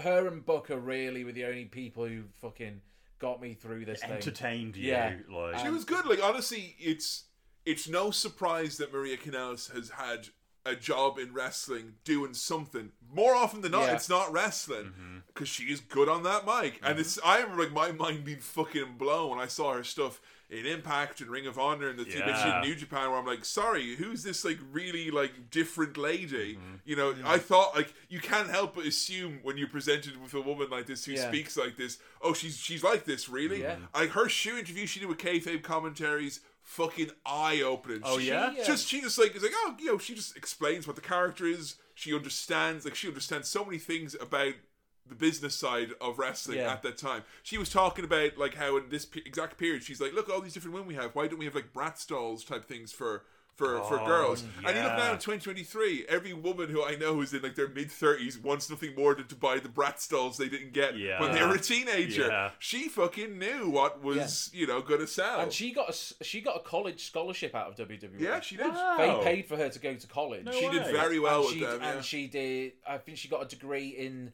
I want to say it's sports, entertainment, and business management. But yeah, I thought she did really, really well, and like, generally speaking, the spots you get with her are like 1-0 comedy bits when she gets to do a little bit backstage. The fact that she was here several points throughout the night, you know, she did really, really well.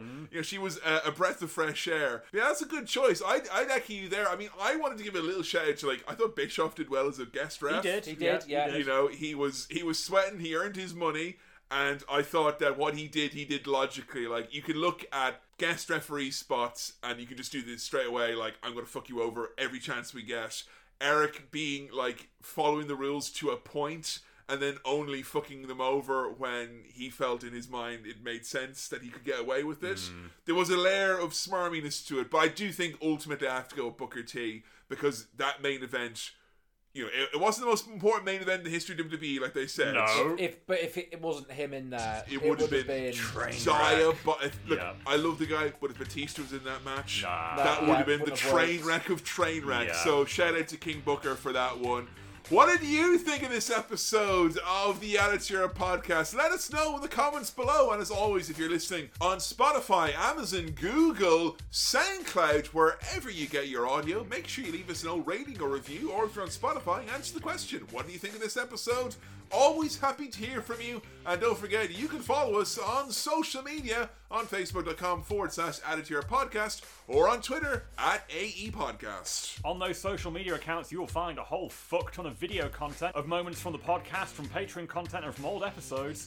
And you can find all those social medias on our All My Links, allmylinks.com/AEPodcast, where you will also find our t-shirt store. New designs, baby. New year, new shirts. There's some fucking ballin' ones up there, some hideous ones up there as well. But if you've been after an Out Your Podcast shirt, check out allmylinks.com/AEPodcast. Shipping worldwide like Titus Worldwide. Don't forget, the best way to support us is on Patreon. Patreon.com/AEPodcast. Each and every month, our backers get access to a minimum of 2 new pieces of content. SmackDown Crawl, video episodes like Gamesmanship, Board Gamesmanship, Guardsmanship, etc. You've got the Reading Ranch, the Bibliotech Book Report Series, comic reviews with Adam and Billy. You've got the Corporate Ministry of Sound, a whole hell of a lot more available, several hundred hours worth of content, and you just have to back for 1 month to get immediate access to the entire back catalogue. And you're wondering why we don't have ads and sponsors out the wazoo on this very podcast. We don't stop the action every 2 seconds to talk about dicks and steaks. It's because of our lovely backers at patreon.com/AEPodcast. I feel like we did talk about dicks quite a lot in this episode. It's different. We're not selling them. We're just talking about them. We're just appreciating them. And if you're a fine purveyor of stuff and things, that's stuff and things with a Z because of cider, head on over to MatthewsBotchamania.com. Until next time, where we're going to look at the WWE pay-per-view review of CM Business Brooks Lepunk. It's a goodbye from me, Kevin. And me, Adam. And me, Billy. And we'll see you next time on the Attitude Era Podcast.